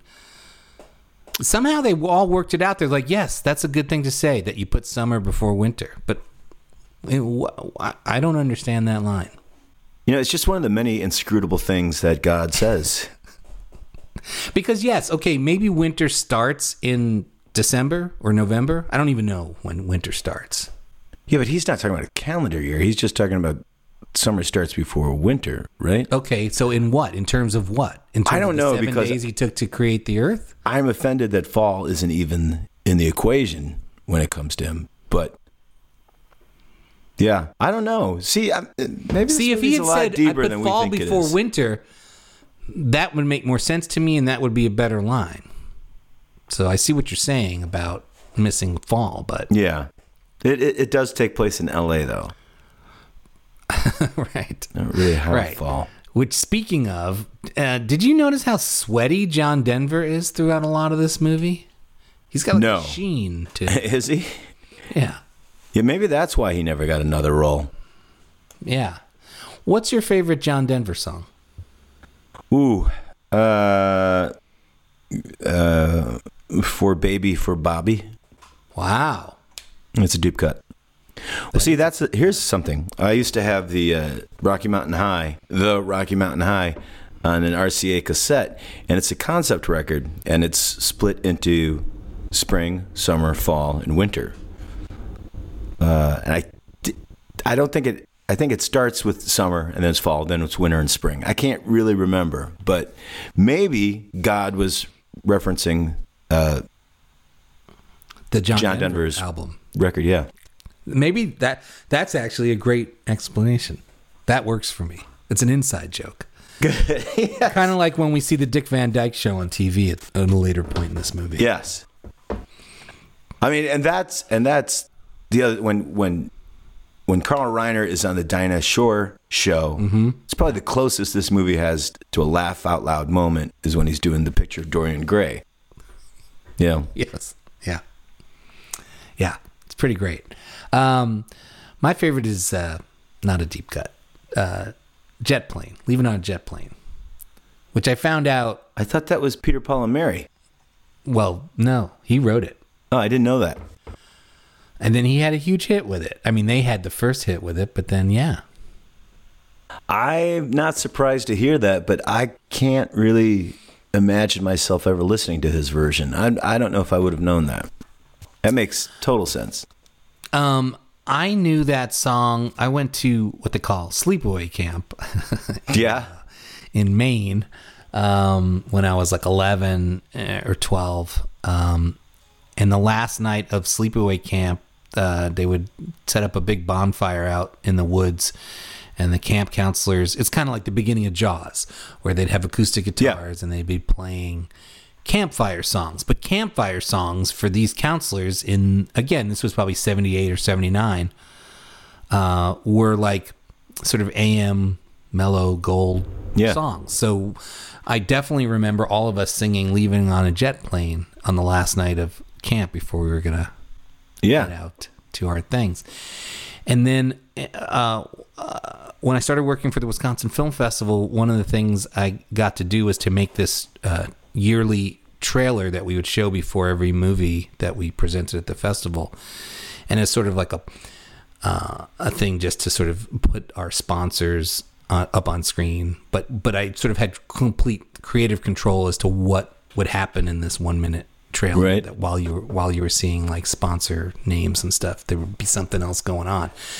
And the graphic identity for the second year that I got to do this, which was 2014, was this sort of like a campfire. The poster, which I think is somewhere behind me. You probably can't see it, but it's like a scene from nature out in Wisconsin dells. It's like a waterfall. I can see it. Yeah. So anyway, but there's that, and I was like, oh, I'm just gonna shoot a video of a film of like I'm gonna get somebody to build a campfire, and I'm just gonna shoot the flames and stuff, and just have these sponsor credits over it, and you're gonna hear like the pops of the wood and all that shit. But what I really wanted to do, and what I did do, is I also want to write like a campfire theme song for the festival. And so, but in my head, these campfire songs were these 70s sort of AM things. And so the song that was in my head when I wrote the festival theme song was Leaving on a Jet Plane. I was like, this is to me the ultimate campfire song. So I tried to write something that was kind of along those lines.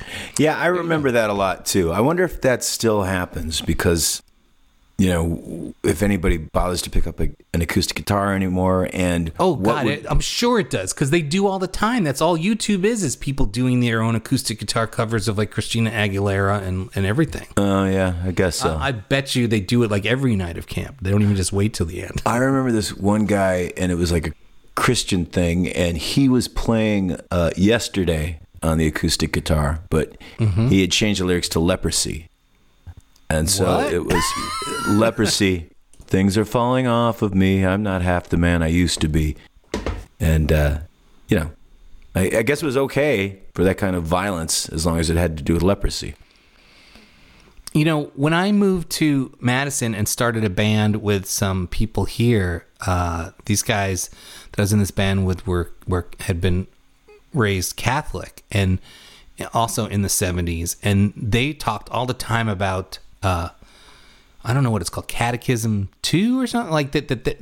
That there would be these sort of pop catechism songs that got written, or like new melodies for old psalms or whatever the fuck. Do you know what I'm talking about? I think that's a Catholic thing. So it is a Catholic thing. Yeah, I'm not. But you didn't associate with any Catholics. Not a Catholic. Like, nobody dragged you to the Catholic church for movie night and song night. I went to a couple of Catholic things, but I never got invited back because I went to a casino night at a Catholic church, and I fucking lost it. I mean, I was that close to being Jesus among the money changers in the temple. I was like, how could this be? Like, yeah, don't bring this kid next time. Yeah. In Stevens Point, Wisconsin, where my wife grew up, they did this thing, and I guess it was part of, I'm not sure if it was part of prom night. I think it was. In order to keep kids safe after prom, they did this casino night in the high school. So everyone would stay there and like gamble with fake money all night, I think, instead of go out drinking or whatever. Yeah, I think it's a terrible idea. I think it's awful. Yeah. Do you ever play Vegas and then get drawn into? Just enough to get free drinks. That's about as much as that's about as interested as I am in all that. Yeah, I went to. We had a friend who lived in Las Vegas and was getting married in Vegas, and so we went to Vegas for the weekend to be at this wedding, and it was at a casino. We stayed at a casino. I think I spent $20 and I think I like bought some chips and sat down at a roulette wheel and lost it all in one hand, and that was the only gambling. Yeah, I did. Yeah, it doesn't take much for me. Yeah. Oh, you're asking if we play Vegas? Yeah. Oh, I see. What happens when you go into these dens of iniquity and sin now, as part of the local H experience? Yeah. Turning over like card tables then? We're not really on... Yeah. We're not really on the... Well, see, that's fine. I got no problem with that. But don't bring it into the Lord's house. That's when I have a problem with it. Right. That makes sense. My favorite line from Terry Garr: "I believe in God, I just don't believe he exists." That seems like a decent... That seems as close to like a philosophical stance that this movie takes. Right. And she unpacks it for you. She's like, it's not that I don't believe he exists. I just don't believe you talk to him. You know, the whole concept of a guy who believes he's getting messages directly from God plays so differently today than it did in 77. Like, you wouldn't make this movie as a... Although I guess Bruce Almighty tries to. Yeah. But it's so much scarier. But interestingly, like even... I guess is The Jerk 79, like 2 years later, right? In the next sort of Carl Reiner movie, basically, I'm trying to think who's the equivalent to John Denver, and it's actually M. Emmett Walsh, like who winds up shooting up a fucking gas station, right? He's heard from stuff. So it's interesting that Carl Reiner examined the other side of that coin. Well, you also had this. What year was God Told Me To? Oh yeah. So I mean, that's earlier. That kind of stuff was still in the air. Yes. Yeah. I mean, and this movie explicitly references The Exorcist, which surprised me, because you could tell that the entire reason for this movie was sort of, it's like this whole thing. What about the other side? Everything's about the devil and how God is dead. And it's like, what about a movie for people who don't believe that? And they explicitly reference that in that scene where he's talking about the little girl throwing up pea soup and everything. Yeah. Of course, by 84, they'd completely, given up the ghost on that and said, yeah, the devil is more interesting. Yeah. Yeah. Right. He is. Yeah. I mean, although Morgan Freeman is fun in Bruce Almighty. Yeah, I would have to watch that one. You didn't do it. I don't think I've seen it. No. I hadn't until this week. But I just found myself over the weekend like, fuck it. I'm just going to do this. And so I had sent links to all the old God movies, which I watched. And then, and I'd never seen the sequels before. And then Bruce Almighty and Dogma, the Kevin Smith movie, which I hadn't seen since it came out. Did you watch that? I did. Oh, God. Yeah. There's like it's interesting. Like I drew like a timeline or a graph. Like I don't know what the fuck I drew. I drew a line, and on the left side of the line is Bruce Almighty, which is like taking this concept and being as stupid and just slapsticky and as dumb and thoughtless as you can be about it. And then Oh God, which is kind of in the middle of this line, which is like stupid, but has a couple of clever moments and is sort of thinking about this in a philosophical way, not really, but kinda. And then Dogma, which is on the other side, which is this total fucking like deep dive into all this Catholic, I guess is it Catholic stuff? I don't know. The fallen angels, is that strictly it's pretty Catholicism? Catholic. I mean, it thinks it's got something to say. It's got nothing to say, but it totally thinks it does. It thinks it's being the most intellectual and provocative and philosophical, and also has time for Jay and Silent Bob. I don't know. I'm not a Kevin Smith fan at all. No, he's the worst. He is the absolute fucking worst. The only God movie I decided to watch other than the Oh Gods was Carl Reiner's turn in History of the World Part 1. So I thought that was interesting. It's just his voice, but it's pretty good. He does it with authority. And, it's pretty funny. Well, I also took the opportunity to watch Skidoo, which comes up all the time on other podcasts that Mike would do that I'd never seen. Otto Preminger directs Jackie Gleason as a retired mob hitman who is asked by God is supposed to... he's told by God, who's Groucho Marx, to kill this dude who's in prison. I don't even know why. And it turns out that God, a.k.a. Groucho Marx, isn't really God. He's just a gangster boss who calls himself God, or people call him God. And he lives on a yacht. And it's such a fucking disaster, but it's kind of fascinating. Wow. And I think is the first movie for Austin Pendleton. And Austin Pendleton totally steals this movie from all of these other heavy hitters that are in the movie. I've heard of Skidoo. Definitely. Yeah, it's something else.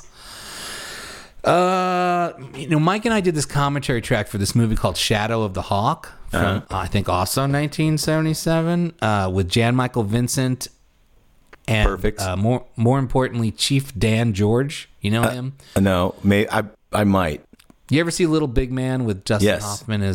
So he's the old tribal leader who brings up, and so I said during that commentary track that Chief Dan George is like the baby Yoda of this movie, and that he's this adorable on-screen presence that sort of covers up everything else about the movie. And in all of these Oh God movies, George Burns is the baby Yoda. It's like it doesn't really matter how shitty the rest of the movies are. Like, 'cause every time George Burns is on screen, you're like, oh, George Burns, Right. It's like just right. And this idea that it's so entertaining that George Burns is God, which doesn't wash anymore because nobody gives a fuck about who George Burns was, or if they know who he was. They're not going to go, oh, this guy. And as it goes on, he starts to annoy me more and more. Like by the second movie, he's doing that, like almost like he's a chimp thing with his lips. And he just keeps doing it. I'm like, I don't want to watch you anymore. That's funny. I didn't get that at all. Like, I think even in the abstract, like he's just an entertainer. Like, even if you don't know anything about George Burns, I just think as a screen presence, you're like, oh, that's adorable. Yeah. But I also find it interesting. Like, I think even in the first Oh God movie, he's 79 or 80 years old, and then the third movie is, I don't know, like 7 years later. He's remarkably well preserved throughout all three. He doesn't seem to change at all as far as his physical appearance. He's wearing the same toupee through all three movies, and he almost seems sharper as the devil. He seems really sharp, and I was like, oh, hang on, I should watch this. And then when he comes back as God, I was like, I got to go eat. I got to do something. Well, I'm sad that you didn't stick through, because the worst and best part of Oh God, You Devil is towards the end when God this. What? I will watch it. Are they going to have a fight? They play poker. They play a hand of cards to win Ted Wass's soul. Oh, God and the devil play poker, but it's cross-cut with Ted Wass up in this hotel room ODing on a bunch of pills. Like he's committing suicide because he can't take it anymore. It's pretty dark. Can't take the success. Yeah, but it's horrible, and yet amazing. They finally spend a little bit of money on effects, and they have George Burns in the same shot with George Burns. He does like a Dead Ringers thing. Yeah, it's exactly a Dead Ringers thing. Yeah. So you gotta go. There's a lot of bells and whistles in that movie, and Andrew Bergman wrote it, which kind of shocked me. That's the pain of it. That really is the most painful thing.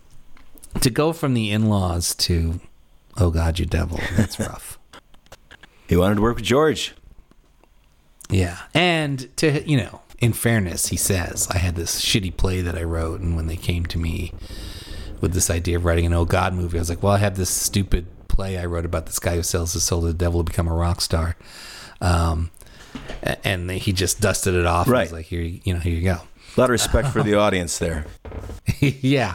Well, talk about lack of respect for the audience. And you were talking about, Brooke Adams and Karen Allen stuff, and how, agents in Hollywood were trying to sell the flavor of the month and with all these actresses in the 70s. But I mean, what the fuck was going on with Ted Wass? Who was his agent that he got him into, movies or anything? I mean, Soap. What a non-entity. Soap was a big hit. Soap was a great show. I really liked Soap. But nobody thought, oh, it's because of Ted Wass, and I need to get this guy up on the big screen. No, but Richard Mulligan had done a couple of movies. That's true. I guess. And interestingly, he did Blake Edwards. He did SOB. And then Blake Edwards, out of all the dumb things he ever tried to do, he got Ted Wass to be the star of like one of those posthumous Pink Panther movies. Like they have Ted Wass playing Clouseau's nephew, and he's like the star of like Trail of Revenge, The Revenge of the Trail of the Pink Panther, whatever the fuck, which I've never seen, but I can guarantee you, right, has got to be at least as horrible as the fucking Steve Martin Pink Panther movies, which is something I could never forgive Steve Martin for. Again, having not seen 1 second of them, I just know this has got to be the worst fucking thing ever. But yeah, I don't know. It's kind of like, oh God, you devil. Yeah. And so, but I was thinking, Ted Wass, not that he gives off a vibe of anything except a fucking, garbage can, but he sort of has a Rick Springfield thing going. Totally. It would have been great if they had cast Rick Springfield. Yes. Yeah. Like that's who should have been in the movie. And Rick Springfield should have played both parts. He should have been it should have been one of these sort of face-off things. The musical numbers are shocking. And the fact that they're based on Rick Springfield, so baldly based on Rick Springfield, it's amazing to me. I was just about to turn it off. Rick Springfield was an actor in a sort of a struggle. They could have got Rick Springfield. Yeah, he's like, I don't want to do that. I'm a musician now. Oh, right, you're right. I mean, in fairness, he probably wouldn't have done it. Well, he was doing soap operas. He would have done it. But he was doing music. He wasn't doing soap operas anymore. Like. And he was headlining his own movies, Hard to Hold. Didn't he do soap operas after the music died down? I don't know. I think it was soap operas, and then he hit. And then as soon as his contract was over with the soap operas, he went full time. And then he had his own movie, Hard to Hold. And he's not gonna be anybody's. Yeah, it was never in the cards. He's got his own movie to do. Who do you like better, Rick Springfield or Cliff Richard? Yeah. That's a tough one. Because I love that Cliff Richard song, It's So Funny How We Don't Talk Anymore. Yeah. Yeah, Cliff Richard is you can take a deep dive into Cliff Richard. Like he's really important to those people. Right. It's pretty amazing. But you could take a medium dive into Rick Springfield. You could. But, once I like that one of those songs is written by Sammy Hagar. Which one? I've Done Everything for You. Oh, that's a great song. Sounds just like a Sammy Hagar song. And you're like, oh, yeah. It's obviously a Sammy Hagar song. But honestly, I'd rather hear Rick sing it than Sammy. Have you ever heard Sammy sing it? No. Have you? No, I haven't. Has he ever? Is there a recorded version of it? There's got to be a recorded version. Yeah, it's like when Elvis Costello wrote a whole album for some woman who I think only ever recorded the one album. I don't know that. There must be Elvis demos. Yeah, I don't remember what it's kind of like that. It kind of sounds like that one Linda Ronstadt album where she was doing some Elvis songs, which is a great album. Yeah. Anyway, we've gone way off track here. Yeah, that'll happen. So here's some other mirror. Well, here's a line that's plays differently in 2021, where God says, "I could be anyone. I could even be a woman." Yeah. What's the thing? I wrote this down as a quote, but I can't even remember what it was about. Millionth customer that crossed that bridge gets to shake hands with the governor. Who says that? And why do they say it? It's George Burns, and he's basically saying you're not the best, you're not the worst, but you happen to cross the bridge at the right time. Right. And you're the one, the 100th customer, which is I think pretty good, and the whole idea that it's not an important man that ever gets picked by God. It's always the guy who goes, why me? It's like, because you are you, and that's it. Which always sounds like like an old vaudeville joke, but it's kind of all that stuff is kind of from the Bible. That whole type of humor. Yeah. So what do you? So here's my thought. Out of all the miracles that God talks about, the one that read probably, I don't know. I should have shown this movie to my kids, and I say kids, but like my son is 16 and my daughter is, yeah, they're not gonna like it. 20. But no. But I wanted to figure out if the references mean anything to them anymore. And there's the one, out of the miracles that he talks about, he says the 69 Mets. And again, as a kid, I'm like, yeah, 69 Mets. But is that a thing? Do people still talk about the 69 Mets? It wasn't to me. Outside of New York? But it wasn't to you. No. I mean, I can get any time that somebody makes a baseball joke what they're doing. It means fuck all to me because I don't care about baseball. But I understand why it's supposed to be funny. And I think most of the jokes, you understand what's going on and why it's supposed to be funny, but that's the thing. There was no laughter, and which at first I was like, what am I doing here? I noticed how you didn't at any point send me an email saying I'm rethinking this. No, it's too late. It was like we've already dove in. I knew you were watching Kevin Smith movies. It's too late, man. Oof. God damn. Kevin Smith. I mean, I think it's fascinating. Yeah. And, the movie doesn't come up a lot. Even though it was made more money than, it's probably made more money than The Jerk. It was like this, it knocked Star Wars out of the top spot for 1 week in 1977. I mean, this was a big commercial movie, but nobody talks about it. Yeah. They certainly don't talk about it as much as they talk about Where's Papa? Well, I don't know about that. Maybe you might be right about that. But it's interesting. Where's Papa is another movie to me that I feel like has sort of mostly been forgotten, and was never a big hit to begin with. Yeah, but like even in the review, Ebert's review in 1977, he calls Where's Papa immortal. So it had achieved a status of being this bad taste classic, which makes this good taste film all the more crazy. Yeah, but I would say, if I'm trying to figure out the through line for Carl Reiner, I do think that they're both, I think he's a pretty efficient director, and I think it's true that in this movie you do get these hints here and there that this was longer and flabbier, and that they really tuned it up in the editing and got rid of a lot of bullshit that was probably keeping it from going. But the end product, it is 90 minutes, and it just sort of goes by. It doesn't get weighed down. I appreciate that. What I appreciate maybe the most the most about it, especially compared to the two sequels, is that it never goes maudlin. It doesn't get sappy. There aren't any sick kids or little girls who are being bullied, or like their parents are divorcing, or whatever the fuck is going on in those other movies. Right. I mean, Oh God, You Devil's got this crazy thing where the kid has scarlet fever at the beginning, and so God's been looking over him his whole life. And I had no idea what was. I was like, wait, what? I didn't realize it until I got to finish that movie. That's all right.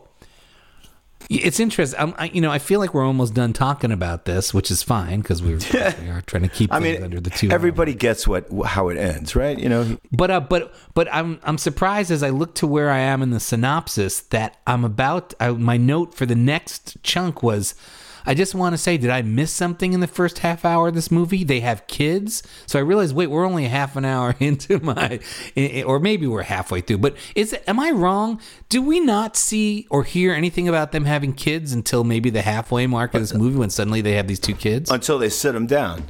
Yeah. Yeah. No, I don't think they're around. There's all these scenes of the 2 of them alone in the house at night. And they're fucking around and they're in the bathroom together and stuff. Like, where did those kids come from? How did they not get introduced right off the bat? Presumably, or at least show up in the opening credits sequence. Yeah. I mean, those little pricks presumably are asleep during all that stuff. I guess it's just such a weird... The way they don't support their dad and they shit all over him. I mean, I guess that's what kids do. So that makes a lot of sense. But yeah, those little bastards don't deserve any scenes than they've already got. Well, I agree with you. I just think, wow, something got lost in the editing here or something. But also there's a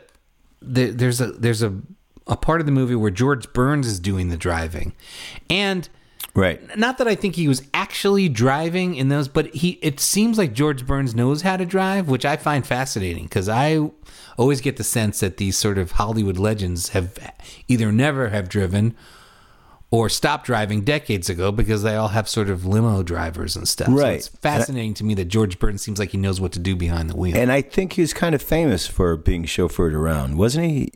I guess I'd have to look this up. I don't know if that's a specific thing, but I think, he made a lot of jokes about his chauffeur. I'm fucking making that up. I don't know.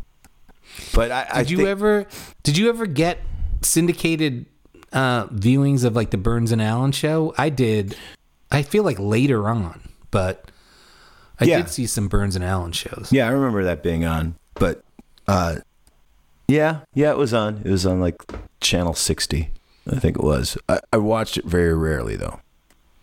What about Dinah Shore? Did you watch the Dinah Shore show? I watched the Dinah Shore show. That's a little hard to say, but yeah, I watched all that stuff. Merv Griffin and Donahue. I like Donahue a lot. I was in the audience once for Merv Griffin. I don't remember anything about it. I don't remember who the guests were, but I know I was there. Yeah, it's weird being in the audience of those shows. It really is. You ever been to like Saturday Night Live or anything like that? No, I went to Letterman once, and I went to the Morton Downey Jr. show once. Which my God. Yeah. A friend of mine got tickets, and we went there, and we just couldn't not go, and couldn't believe it while we were there. It was crazy. Were those recorded in Chicago? Yeah. Okay. How about Oprah? Did you ever go to Oprah? Nope, never did Oprah. No, we were big fans of Morton Downey Jr., so we had to go. This was before or after he did the swastika on his forehead? I think this was before. I mean, he was happening, and the shows were packed, and he was doing his whole "get the hell out of here" thing, and he's just repulsive and fascinating.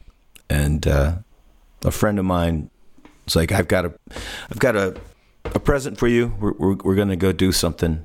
And I was like, "What?" We pull up and we're at the Morton Downey Jr. show. I'm like, oh, okay. Did Local H ever do like a national talk show thing? We did Conan. But I mean, I wanted to be on Letterman more than anything in the whole world. And that never happened, and that's probably my biggest regret. I wish we could have been on Letterman. Well, when I moved to the Midwest, I suddenly got access to like 3 bands that I had never been able to see in New York. You guys, and I don't know why I hadn't seen you in New York, but I mean, I moved here in 97, so there wasn't that much time before I moved here where I would have seen you in New York. But this was the best thing about moving to the Midwest for me, is that suddenly I had access to these 3 bands. It was Local H, the Frogs, yeah, who I don't think I'd known anything about until I was about to move to Madison, and we were here looking at the house or having to sign paperwork or whatever. And I knew we were going to go back to Brooklyn and then drive to Madison in this minivan we had with as much of our stuff as we could, although most of our stuff was being moved by movers.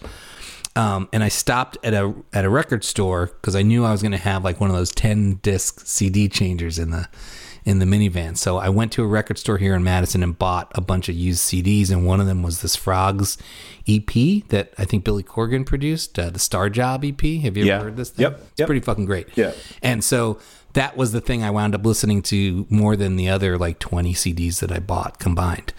So I was super excited to suddenly be in their neighborhood and get to see them. Yeah, well, they would open up for everybody. Everybody loved to have them open up their shows. So, I mean, I saw the Frogs a lot. Not going to see their shows, but just them opening up for other people. That's interesting because the first time I saw them, and I think it was at one of those rooms in the Rave in Milwaukee. Yeah, I saw one of those shows. Wesley Willis opened for them, and I guess he would do that from time to time. So right. He was a constant opener, Wesley Willis. Well, I'm going to stop the story I was in the middle of telling you just to tell you to bring up something that I meant to bring up at the beginning when we were talking about musicians who become actors. That one of the exceptions to the rule, and somebody who I think has had a better time of it, is Dwight Yoakam. Yeah. And Dwight Yoakam is a guy, and I never gave it, especially when I lived in New York growing up, I didn't give a single shit about country, new country, any kind of country. Right. But I would see Dwight Yoakam. He was a guy who used to open for all these college and alternative bands that I would go see. I saw Dwight Yoakam open for the Violent Femmes like more than once, and other bands. So, and so I'd be like front row for this Dwight Yoakam opening set. Dwight Yoakam's cool. Yeah, he is. And a good actor. Yeah. And somebody who sometimes I'm halfway through watching a movie before I realize, oh wait, that's Dwight Yoakam. Right. Like he's in those Crank movies, and I'm pretty sure that like the first time I saw the first Crank movie, I didn't dawn on me that was Dwight Yoakam for a while. Yeah, you're like, oh shit, that's Dwight Yoakam. That always happens. Yeah. Okay, so the three bands. The third band. I know why I'm telling you this story. The third band, Local H, the Frogs, and then the third band was Enough's Enough. Oh, God. You know those guys? Yeah. Yeah. Do you know Johnny Monaco? He took over for Donnie. He took over. Would play guitar and then was... I think I've met him, but I don't really know him that well. You're going to edit this whole part out, right? Oh, I could. Sure. If we're going to say bad stuff. Yeah. No, I'm not going to say bad stuff. I'm not. Oh. No, I remember when he took over, and then at a certain point, it was just Chip. Yes, and that's what it is now. Yes, that's a fucking disaster. I thought that Johnny Monaco, talking about an exception to the rule, I thought that Johnny Monaco is one of the few people who took over for a lead singer, frontman for the band, and actually the shows were as good or better than they had been. I think that Donnie V is a fucking asshole, complete insane person, but is a brilliant songwriter. Like, amazing. Johnny Monaco sounds like he should be in "Oh God, You Devil." Yes. Yeah. He's got 7 years. Yeah. He made a deal with the devil for 7 years. He got to front Enough's Enough before Chip thought he could be the lead singer. Yeah. Crazy shit. But the only reason I was talking about it at all is because out of those three bands, like amazingly, they're the ones who got on Letterman. Like they played Letterman. Yeah. So that sucks. You guys totally should have played Letterman. Yeah, it really sucks. Thanks for bringing it up. Well, you brought it up. I didn't bring it up. Oh no, I did. You brought it up. Yeah. Yeah. But you were on Conan. That's great. Yeah, it was. It was a lot of fun. What did you play on Conan? All the Kids Are Right. Oh, fantastic. Yeah. That's what turned me on to you guys. It was a good time. Yeah. Speaking of stuff that I can't talk about on the air, so the motorcycle cop who pulls him over, did you recognize who that is? No. It's John Ashton of Beverly Hills Cop and Midnight Run fame. Yeah. And fortune. I did not recognize him at all. Was he like... He's really young. Slim. right? Yes, young and slim, and he's wearing a hat, so you can't tell if he's losing his hair yet or not. But I like John Ashton a lot. I'm a big fan of his performance in Some Kind of Wonderful. I like the crazy religious lady outside the house. This is maybe the most Carl Reiner, like, oh, okay, we're in Where's she says to Jerry, give me your golden staff. Yeah, she says it's okay. You can have my body. God said it was okay, or something like that. Yeah, give me your golden staff. Yeah, I think the most Carl Reiner bit is when Paul Sorvino is talking, and he's talking about they're pillars in the Jewish community, and they're looked up to, and they're looking at each other like, what is this guy talking about? Yeah. So they're like, easy. You're going too far here. Yeah. Chintzy Miracles we've talked about. There's a Watergate joke about nobody erasing tapes anymore. Oh, yeah. I didn't even get that. Puts us in the 70s. Oh, there you go. There you go. Thank you. That's good. Well, I mean, it's time for the big trial. Yes. Right. But, yeah. So, we've talked about it a little bit, which is that there are these montages that seem like they cut some of the trial out afterwards, and we're like, right, and it's almost like Paul Sorvino is suing him for defamation, and that's how the trial starts, right? Yes, it does. Reverend Williams then sues Jerry for slander. In court, Jerry acts as his own attorney and calls God to the witness stand. The judge threatens Jerry with contempt of court, but God enters the courtroom and testifies. Everyone in court can see and hear him, and he performs a card trick to make himself disappear to prove his legitimacy, and makes himself disappear. I mean, those two things, that card trick and him disappearing, are the two, like, wow. Well, the card trick is done. It's like, whoa, are you going to teach me a card trick? I've seen cards disappear before, and it's supposed to lead up to making himself disappear. And I guess our mouths are supposed to drop open too. Yeah, it's really not a cloud of smoke or anything, just completely disappears. He doesn't even dissolve. It's just like one of those boop, boop. Right. You know, like, okay. Yeah. I figured out how to do that in 5th grade.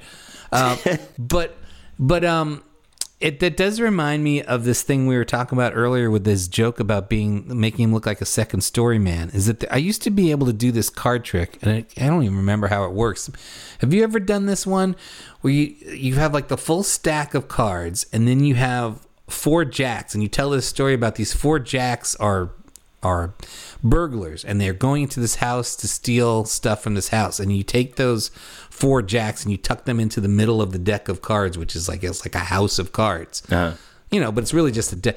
And then you're like, but then they hear the police coming, and then the guy, or no, there's one jack who stays on the roof, and he's like standing on the roof, and the other 3 guys have gone into the house, and you keep putting these jacks into different parts of the deck and saying, the first burglar went to the first floor of the house, and the second burglar went to the second floor of the house. Yeah.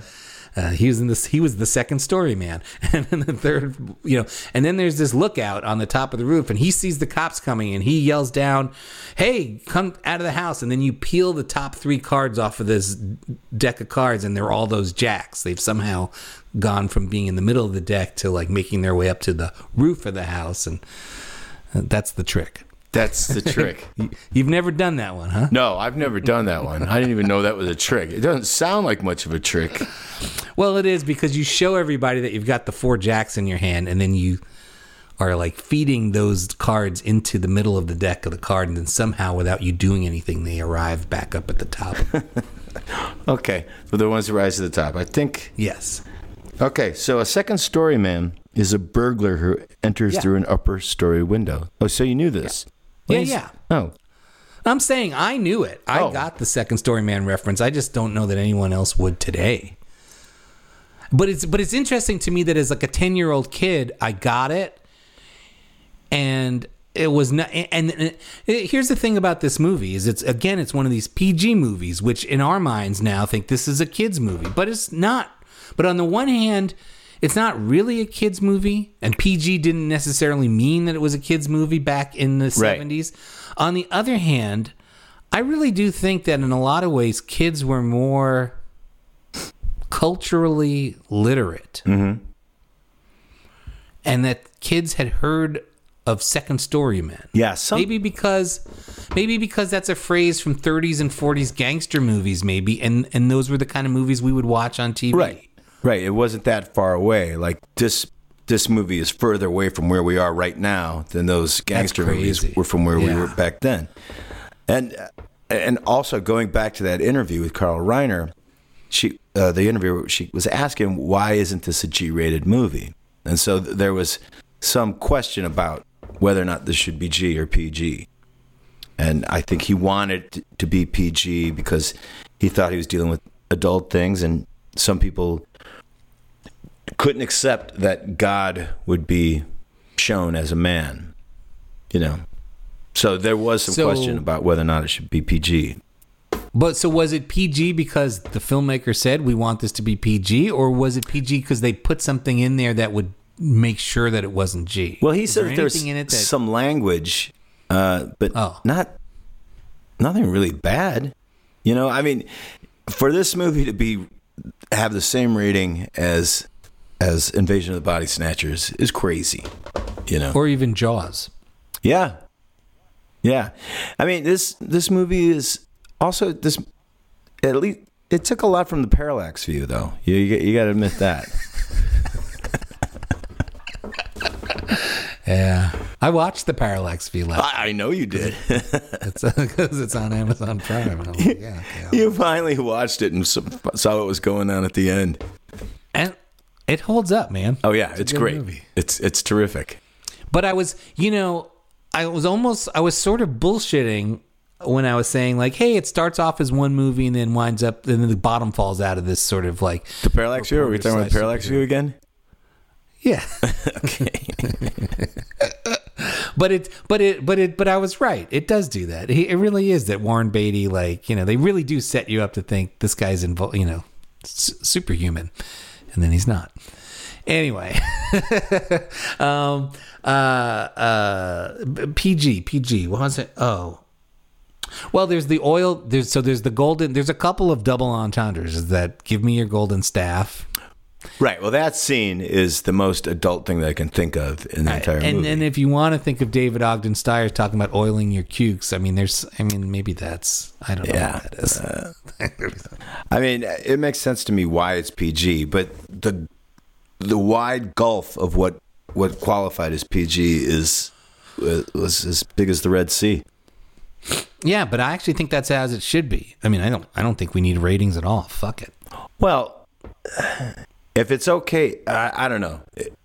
If this movie's PG and Invasion of the Body Snatchers is PG, it doesn't mean anything, and it's supposed to mean something. Right. I'm totally down with some kind of warning, right? Well, yeah, and they do get more specific. They do say PG, mild violence or language. Oh, no, yeah, they do tell you PG. I think rated R for fear.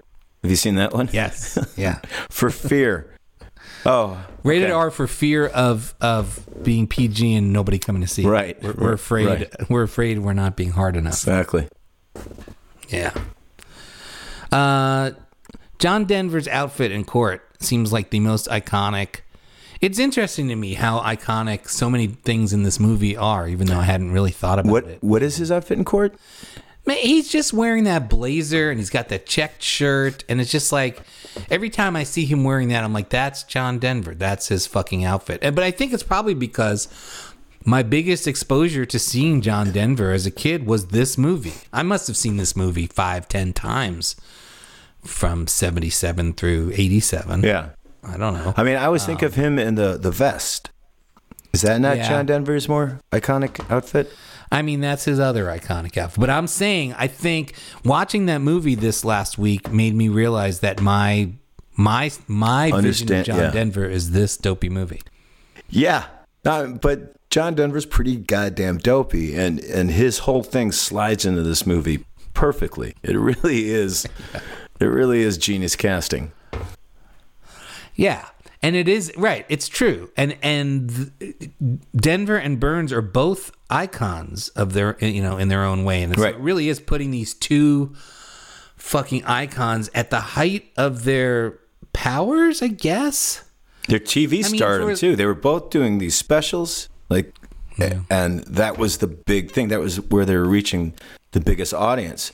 So having this movie be like a TV movie makes a lot. It's a canny move. Yes, right. Well, but I don't know that they were actually thinking that way. You could be right.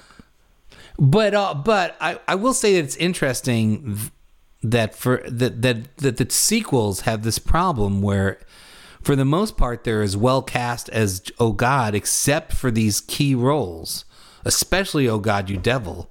Right. I mean, how do you go from these icons to fucking Ted Wass? I don't understand. So that's a badly cast movie. How are they well cast? In a very crucial role. Although, again, the rest of Oh God, You Devil, like the guy who plays his manager. Ron Silver? No, but Ron Silver's great in that movie, too. And it made me long for the old Ron Silver before I either knew or he came out as like a fucking lunatic conservative. Yeah, well, Ron Silver was in Silent Rage. There you go. Are we going to talk about Silent Rage again? Yeah, we're going to talk about Silent Rage. Eugene Roach is the name of the guy who plays Ted Wass's agent. He's this guy who's like a total... I think he was on All in the Family a lot. He was like Archie Bunker's friend. You know who I'm talking about? Yeah, I do. There's a lot of great actors that did a lot of TV stuff going on. Yes. Yeah. And so between Ted Wass and then David Burney in Oh God Book 2, it's like, fuck, I wish these two assholes weren't stinking up these movies, because they wouldn't have been good without them, but they would have been a lot better. Because the fact that you have to stare at them for any amount of time in either one of those movies is like, fuck this. Yeah, that whole relationship between him and the kid, it's really bad. It is bad stuff. The daughter, you mean, the star, the one named star, Luann. Yeah. Right. Like David Burney looks like a ventriloquist dummy, and he's like, his acting is as wooden as a ventriloquist dummy. He's got it all. If he had been if they had him play the dummy in Magic, like I don't think we would have missed a beat. Like it would have been like, oh yeah, that's Anthony Hopkins and this fucking dummy that looks like David Burney. Oh, that is David Burney? Oh, okay. Yeah. Well. What are you gonna So do? there you go. I don't know. Anything else? What else you got? You got any more notes about Oh God or the sequels or anything? No, I just don't think I don't think I'm ever going to watch these movies again. I think I think this might be it. This is the last time Oh God will be on. I can't imagine another instance where I would see these movies. It's just not going to happen. If they make a remake, which I wouldn't be surprised, would you go see it? Well, they had a handshake agreement that if they do a remake, it's going to star Whoopi Goldberg. And who had a handshake agreement? I think it was the producer. All my stuff went on. Weintraub? Weintraub was on The View, and he had a handshake agreement with Whoopi Goldberg that she would star as God if they made a remake. But he's dead now. And so I don't know if that's in development, but if it happens, she's supposed to be the George When Burns was the last time she had a movie that opened? I mean, nobody's looking for Whoopi Goldberg to be in movies anymore. Yeah, I don't know. Yeah, I don't see it happening. No. But that still would make me see this. Right. No, I get it. Right. I could try to paint scenarios where you might be tempted to watch this again, but they'd be so far-fetched. Yeah, I can't imagine it. I mean, I'm not going to write a book about these movies. I'm not going to write a script for the remake of the movie. I can't see how it happened, which you were right to go, oh, that's kind of sad. It is kind of sad. But this is it. Let's think about it and say goodbye to these movies. Farewell. This is it. I just don't have the time. Not for these anymore. Ooh, that got dark. No, listen, but I'll say for my part, I'm glad that you came up with this, because I never would have thought about why. I never would have watched Oh God again, and I never would have watched the two sequels, which I even at the time. Like I think that the second one came out 2 years after the first one? Came out in 1980, so 3 years. Oh, so I was 14, and I was already too old. Yeah. I was already like, I'm not seeing Oh God, Book 2? No, it's appeal reversed. Like what usually happens. It's like it's for even younger people than it was before. Right. And you're right about your theory about sequels really being remakes, because Oh God, Book 2 really is just kind of a remake. Right. And maybe even though I keep saying David Burney's a weak link, it might be equally true that Luann, like putting Luann in instead of a John Denver is like crazy. Like, who cares about this little girl? Like, what the fuck? She's so weird. But it's also a weird... Oh God, Book 2... Here's two other reasons that movie bothers me. Is one, God is really fucking annoying. He's almost the opposite of how he is in the first movie. And that, like, now he's just coming down and bothering random people because he wants more attention. He wants her to come up with an ad campaign. And here's my problem. How's that campaign too? Thank that God. That campaign is terrible. Thank God. And for the first 400 times that they say it, I keep thinking they're saying thank God. Right. I was like, that's it. My favorite is when they're putting "Thank God" on the side of the building. And did it say "grass is good for you" on that building? Right? That's what it said. Yeah. Now that's an ad campaign. Yeah. Grass is good for you. Yeah. Yeah. Yeah. See, that's the other thing is God is these movies are very Old Testament. God does say, I am a jealous God. There should be no gods before me. So it totally makes sense that he's like, hey, I want more attention. And he does that in the first one, too. He's like, I only get a couple lines. It's like, how come I'm not in the paper? You got to do all these things. So that totally tracks as far as I'm concerned. Okay. I find him charming, and maybe it's that maybe that in his interplay with John Denver, there are more sort of like attempts at one-liners or attempts at sort of philosophical jokes or jokes about God's role in the universe and his miracles and his mistakes, whereas he doesn't have anyone to bounce off of in Book 2. He's got Luann to bounce off of. He's just beating up on a kid. And he really is superfluous. As Roger Ebert says, it's like, you're doing Oh God, Book 2, but it seems like an excuse to do this other dumb sitcom movie about this little girl who's trying to get her parents back together. Right. I mean... And it also turns into this whole fucking thing about, does God belong in schools? And I'm like, no, he fucking doesn't. Right. And I don't want to watch a movie where the point is like we should have more God in schools or some whatever the fuck. Yeah, it's a complete reaction to all that kind of stuff, and it's like, well, shouldn't we get a say? And it's like, no, you shouldn't get a say, and that still happens today. It's like, what about our view? Your view is fucking crazy. You shouldn't be allowed to have movies written by people who are smart. You don't have that kind of thing. I don't know what I'm trying to say, but I do know what I'm trying to say. Well, I think you're trying to say that people who believe in Jew lasers don't belong in Congress. Yes, I think I am. And it's a controversial opinion, but we're making it. Yeah, maybe we do need this movie again. Well, Scott. Yes.